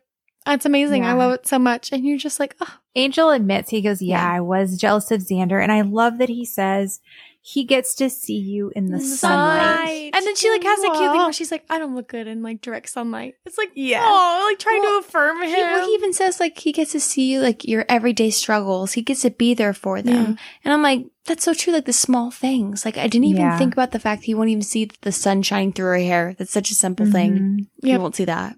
Like, kills me. And then just the fact of like her just being like, I'll walk you home. They just hold hands. And they walk in through. And it's so cute. It kills me. It literally kills me. Like I don't get. Oh, sorry. Go ahead. No, you're fine. Go ahead. I was just saying, like I don't get. Like I get emotionally attached to characters for sure, but like I don't get so heavily invested that I'm like physically like I just want them to like be okay. Yeah. But like when I watch them too, I'm literally just like. It's just like so cute. And it's last so sad. episode hurts me. Not only is she dancing with Xander, which also hurts me on another level. But like it embarrasses me for her. When like Angel and Buffy are going through stuff, I go through it with them. I'm like, no, don't hurt Angel. No. Yeah. But then I'm also like, don't hurt Buffy. But wait. You guys are so funny. I mean, I echo everything you're saying. It's just funny hearing you guys express what I'm feeling. Yeah. But I mean, and then their theme, for those of you who don't know, their theme is called Close Your Eyes, and it's just beautiful. And then he says, I could walk you home, and they hold hands, and there's this beautiful shot of like the mist and the fog going on in the graveyard as they just walk home together. So I mean, I'm obsessed. Oh my word, you guys. But she also says everyone else who's never seen the show before is like, it's really not that big of a deal. They're like, calm down, people. It's so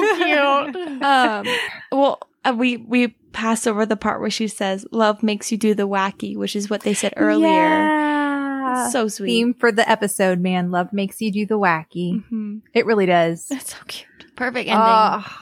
So beautiful. Especially after the last episode, I'm like, thank God. Yeah, they needed it. They need a little handhold, a little moment.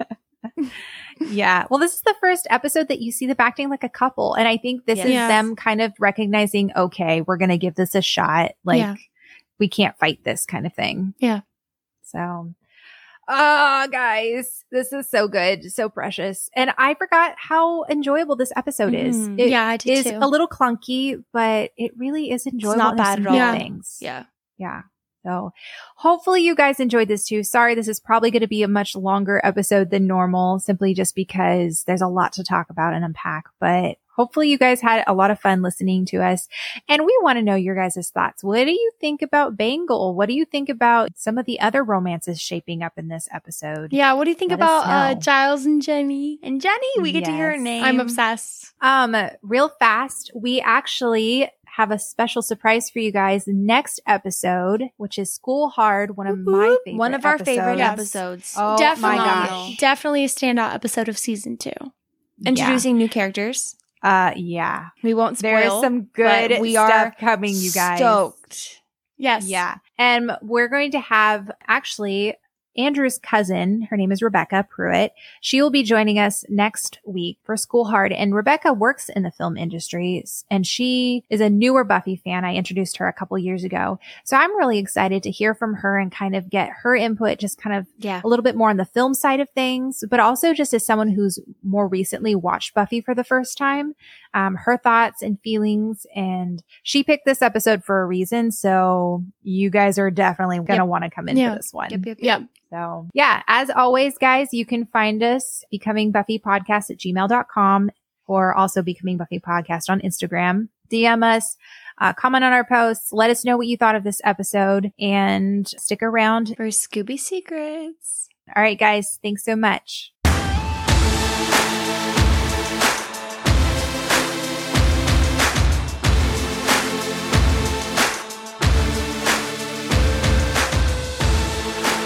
Hi guys, welcome back to our Scooby Secret section. At this point, I'm guessing you've listened to our analysis of the whole episode, so congrats. You've made it. Yes. If you've been tuning out this whole time and you're just now listening, this is the Scooby Secret section. Final warning. Yes, final warning before we spoil a ton of stuff. Yeah, I mean, not everything, but like, just so you know, this is spoilers for all of Buffy, every single part of Buffy, and the show Angel. Yes. So if you've seen Buffy, but you haven't seen Angel yet, log off. No, you can stay if you want to, but no, you're welcome to stay.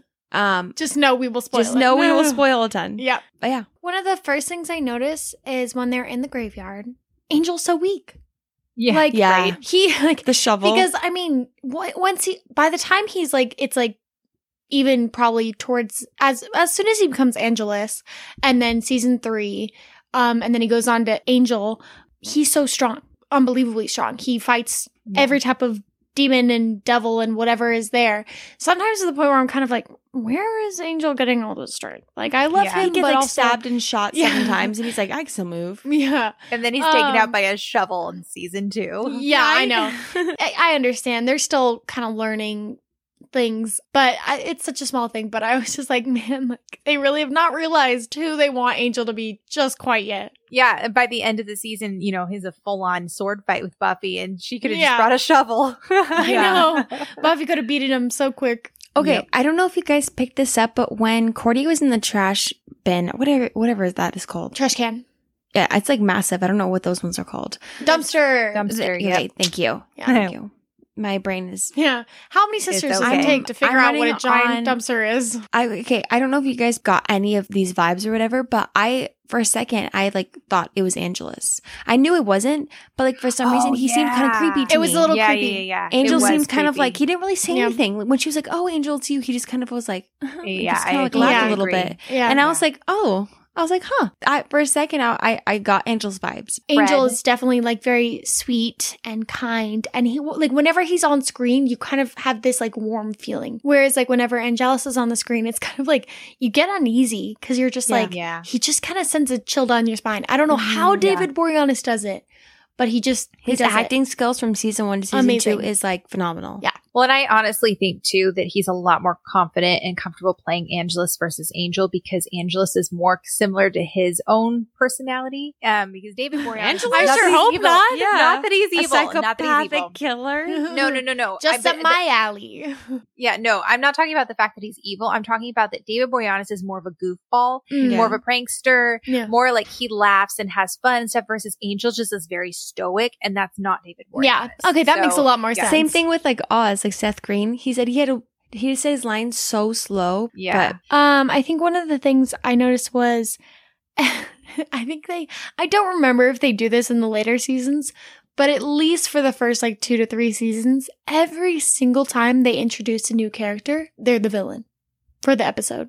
Like, yeah, it's true. I mean, I don't think they're really going for subtlety. It's more about the themes. It's more about the themes. And it's also just the fact of like, they don't have time to introduce all these characters and then like give them character development and then have them turn bad. Exactly. Yeah. Because they do that later on in the show. Yeah. So when Chris is with Willow and they're like doing the science fair, I remember being like, oh, I don't really remember this guy. Like, why is he here? And then it was like, it clicked and I was like, oh, he's the villain. Well, like, I think there's some clear reasoning why they did that in the earlier seasons is because we're going to say this so many times, guys. I'm so sorry for the listeners listening to this. There's black and white and there's grays.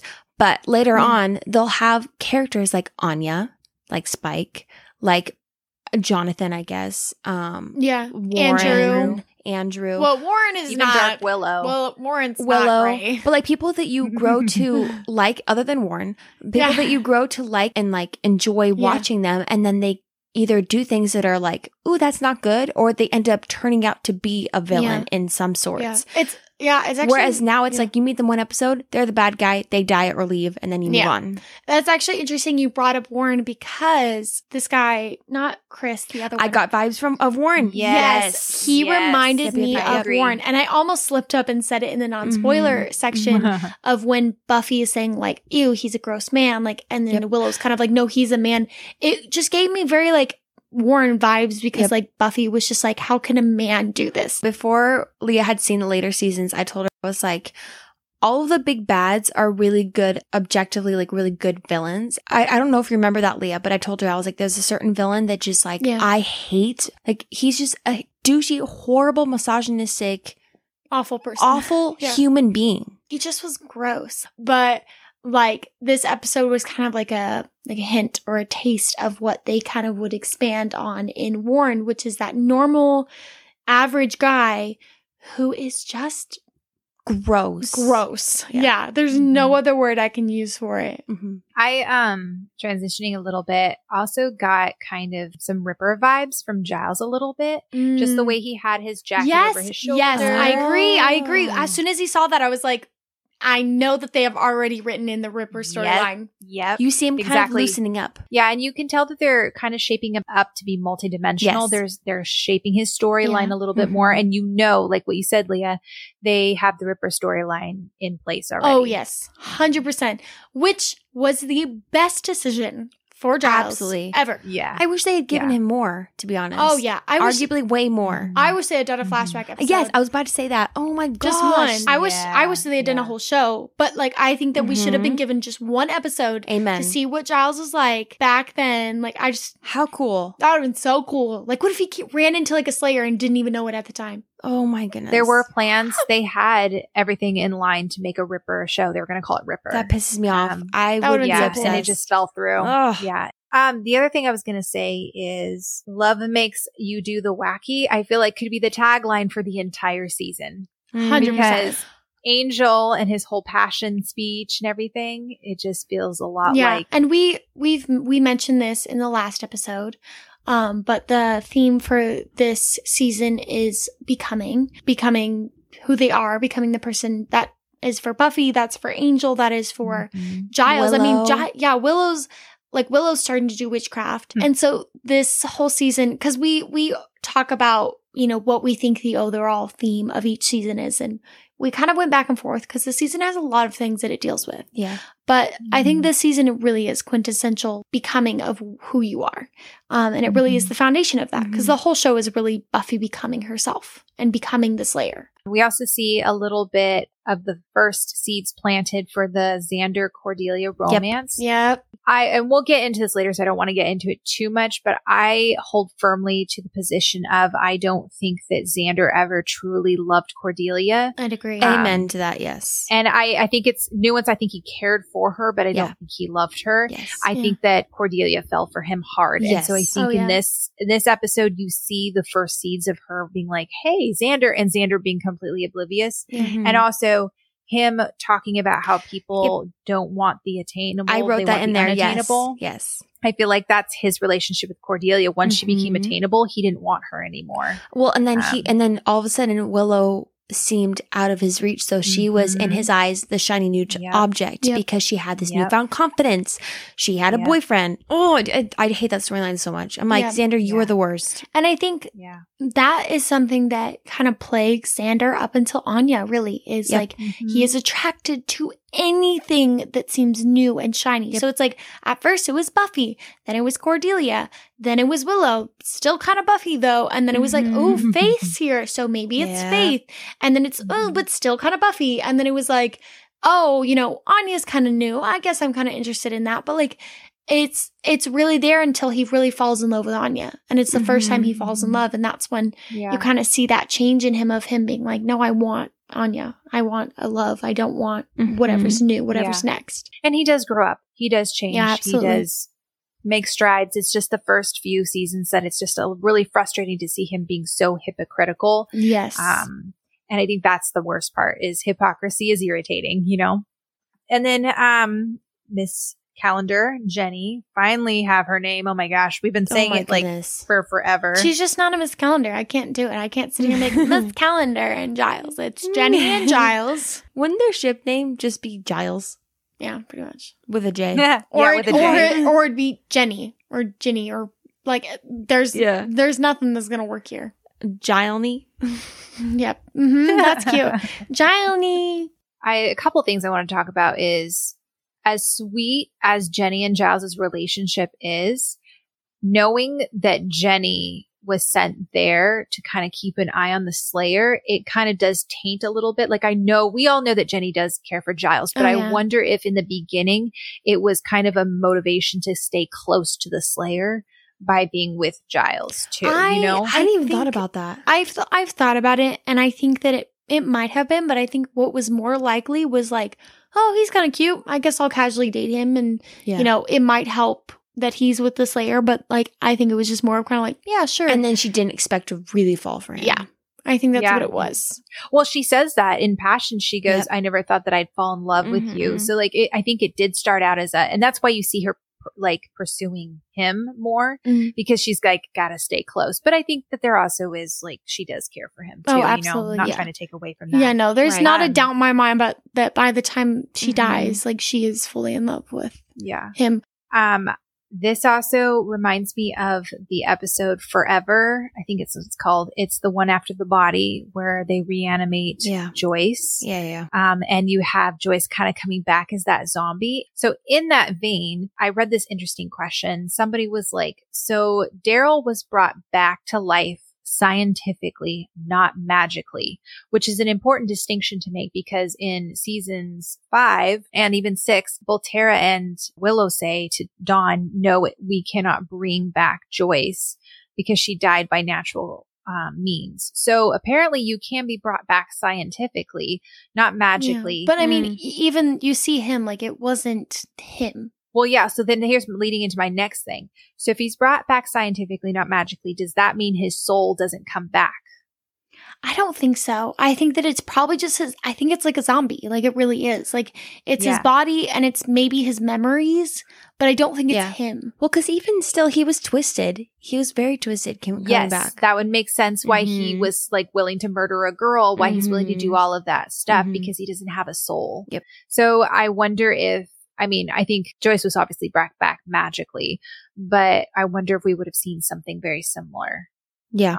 I don't know. It's kind of interesting. Like the show dances around the bringing back someone thing, but they're never quite right. Yeah. And speaking of that, we have the last scene where Chris is talking to Buffy and he says he knew Daryl didn't want to be brought back. He's saying, I was just looking out for him. And that reminds me of like Buffy. Yeah. Buffy didn't want to come back, but Willow was just thinking, man, or Buffy's probably in a hell dimension. We got to save her. Yeah. Mm-hmm. Yeah. I only have like 2 like small things left, but one of them was when she talks to, I don't remember who she's talking to when she says that you can't just take lives like that. It's not your job. Oh, Buffy to Chris. To Chris. Okay. I just got like major like flashbacks or flash forwards, I guess, to Faith. Mm-hmm. She's like, you can't take lives. It's not your job, but it's a different meaning to that. It's like your job is to protect people by getting rid of things that don't have a soul. You're not a killer. Yeah. She even tells you're that not judge, Faith. jury, and executioner. She was like, we're not killers. Slayers are not killers. Yeah. And there is a huge distinction. Yes. Yep. And even like Angel says she's got a taste of blood now. But yeah, I just got like huge Faith vibes. But it just twists the words of it and it means something totally different because it's like, yes, our job, it does seem like it would be taking life, but it's not. Like the demon took the life of the person. We're just getting rid of the demon. Yeah. We're not taking lives. Yeah. I think one of the things I want to talk about is, I mean, it's very sad, but when Angel mentions like, oh, like. That was my last point. Yeah, I think I know what you're about like, to say. Oh, like, I never get to see you in the sunlight. Yep. I wrote that down. And that stupid episode that literally tears out my soul and heart in Angel. He saw her in the sun. He's like, guys, I mean, most, like, I don't know. I don't cry a ton. Like I'm not like I'm an emotional person, but I'm not very emotionally expressive. Like I don't cry in front of people. When I tell you, when I saw this, like, and I don't cry, like the only movie I've ever cried in is Dirty Dancing. Judge me all you want, but that's the only movie I've ever cried in. And, like and then I cried in one other show besides this one. But when I tell you, when I saw Angel walk out and like he was able to see her in the sunlight, and he walked out to her. Sob. Okay, and those of you who haven't sad. Okay, guys, if you are a Buffy super fan and you have not seen Angel, or I Will Remember You specifically in season 1, go watch it. Click off this. Go watch it right now. Guys, I'm embarrassed to say that I saw that episode not even a year ago, and I've been a Buffy fan for like 6 years. I cannot believe that I've gone this long without seeing it, and I will say it'll break your heart. It's Ironically, it is probably the Buffiest and Angelist episode ever. 100%. And it's on Angel. Yes. Yeah. It is. But it's one of those things where it's like, it is a little bittersweet because it's like, oh, that episode kills me. But it's also like, Angel got to see her in the sunlight. And they live happily ever after. So. But Leah, in denial. I'm not in denial. But absolutely not. Angel, like, he never gets to win one. And even though he carries the quote unquote burden of that day, I feel like in a way, it was a win for him. And in a way, like, it kind of had some closure because he was like, she would have chosen me. We would have been together if this was the outcome. And I can live my life knowing that, you know? Yeah. But they get together in the end, so it's okay. She's cookie dough waiting, you know, to be done. Her cookie dough's baked. So my last thing that I wanted to say is the Angel and Buffy theme. Close your eyes. From freaking we all know. Oh, that kills me. It kills me. We all know. It kills me. What it's building up towards. Yep. I could cry. Oh, so man. Sad. So I much. hate it. I hate it. I hate it. It hurts so good. No, literally. So much pain. Yep. So much pain coming for these people. This show, I've never felt as much pain and happiness and tears and like satisfaction and frustration than I have in one show. Yeah, it makes you feel every single emotion all at once. Yep. I'm like, yay, really they're happy. Does. Oh my gosh, someone's dying. I've only seen Leah cry 3 times while watching something. One of them Dirty Dancing, which I showed her. I take credit for that. And then in what episode in Buffy did you cry in? You know. Oh, you know what? You cried at the episode where like Sarah hyped it up too much towards the end of season 5 in Angel, and you thought Buffy was going to be in it, and we just saw the back of her head. Oh my gosh. I didn't hype it up. It was more frustration. Leah was like, are you kidding me? I was beyond angry at the end of Angel. I didn't hype it up too much, guys. I was very clear Buffy does not come back. No, I know, but like, I don't even want to get into it. But the end of Angel makes me irrationally angry. So just step away from it. In a couple of years, go back and watch it again. I think you'll have a fresh perspective on it. But I don't think so. But, maybe. We'll hope for the best. I think they try to screw with us in like the Khonshu prophecy for Spike when everyone knows it's would be Angel. 100%. Yes. Yeah. And then he goes and marries Buffy and they live happily ever after. Everything is going well. And she's not the only Slayer. It's literally perfect. It's perfect. This is already set up for them. Anyways, I think that's pretty much it for our spoiler section. Yeah, I think that is the most tangent we've gone on. We said it wasn't going to be very long. And we went on so many tangents. I'm like, in conclusion, Buffy and Angel are now having 3 kids, and their grandchildren are going to love each other and their whole genealogy. No, thanks for listening, you guys. And a reminder, again, next week we are going to be talking about School Hard with Yes, Rebecca Pruitt is going to be joining us this time, and which I'm really excited about. And Spike is so here, you guys. And Drew, I adore her character. Yep. She is amazing. Yep. I love Spike. Yep. And most importantly, the death of the annoying one. Oh, yes. So much to look forward to. So much. Exactly. He dies so anticlimactically, and I feel like that's the best way to kill him off. It's perfect. He gets the perfect ending. Quick and easy. Yep. Oh my word, you guys are funny tonight. Anyways, we hope you guys enjoyed this. I know it was long, but hopefully it was fun to listen to. As always, you can find us at Becoming Buffy Podcast on Instagram or becomingbuffypodcast@gmail.com. Let us know what you think about all of this. There's a lot to unpack. But yeah, we'll see you guys next time, and I think that's it. Bye, guys.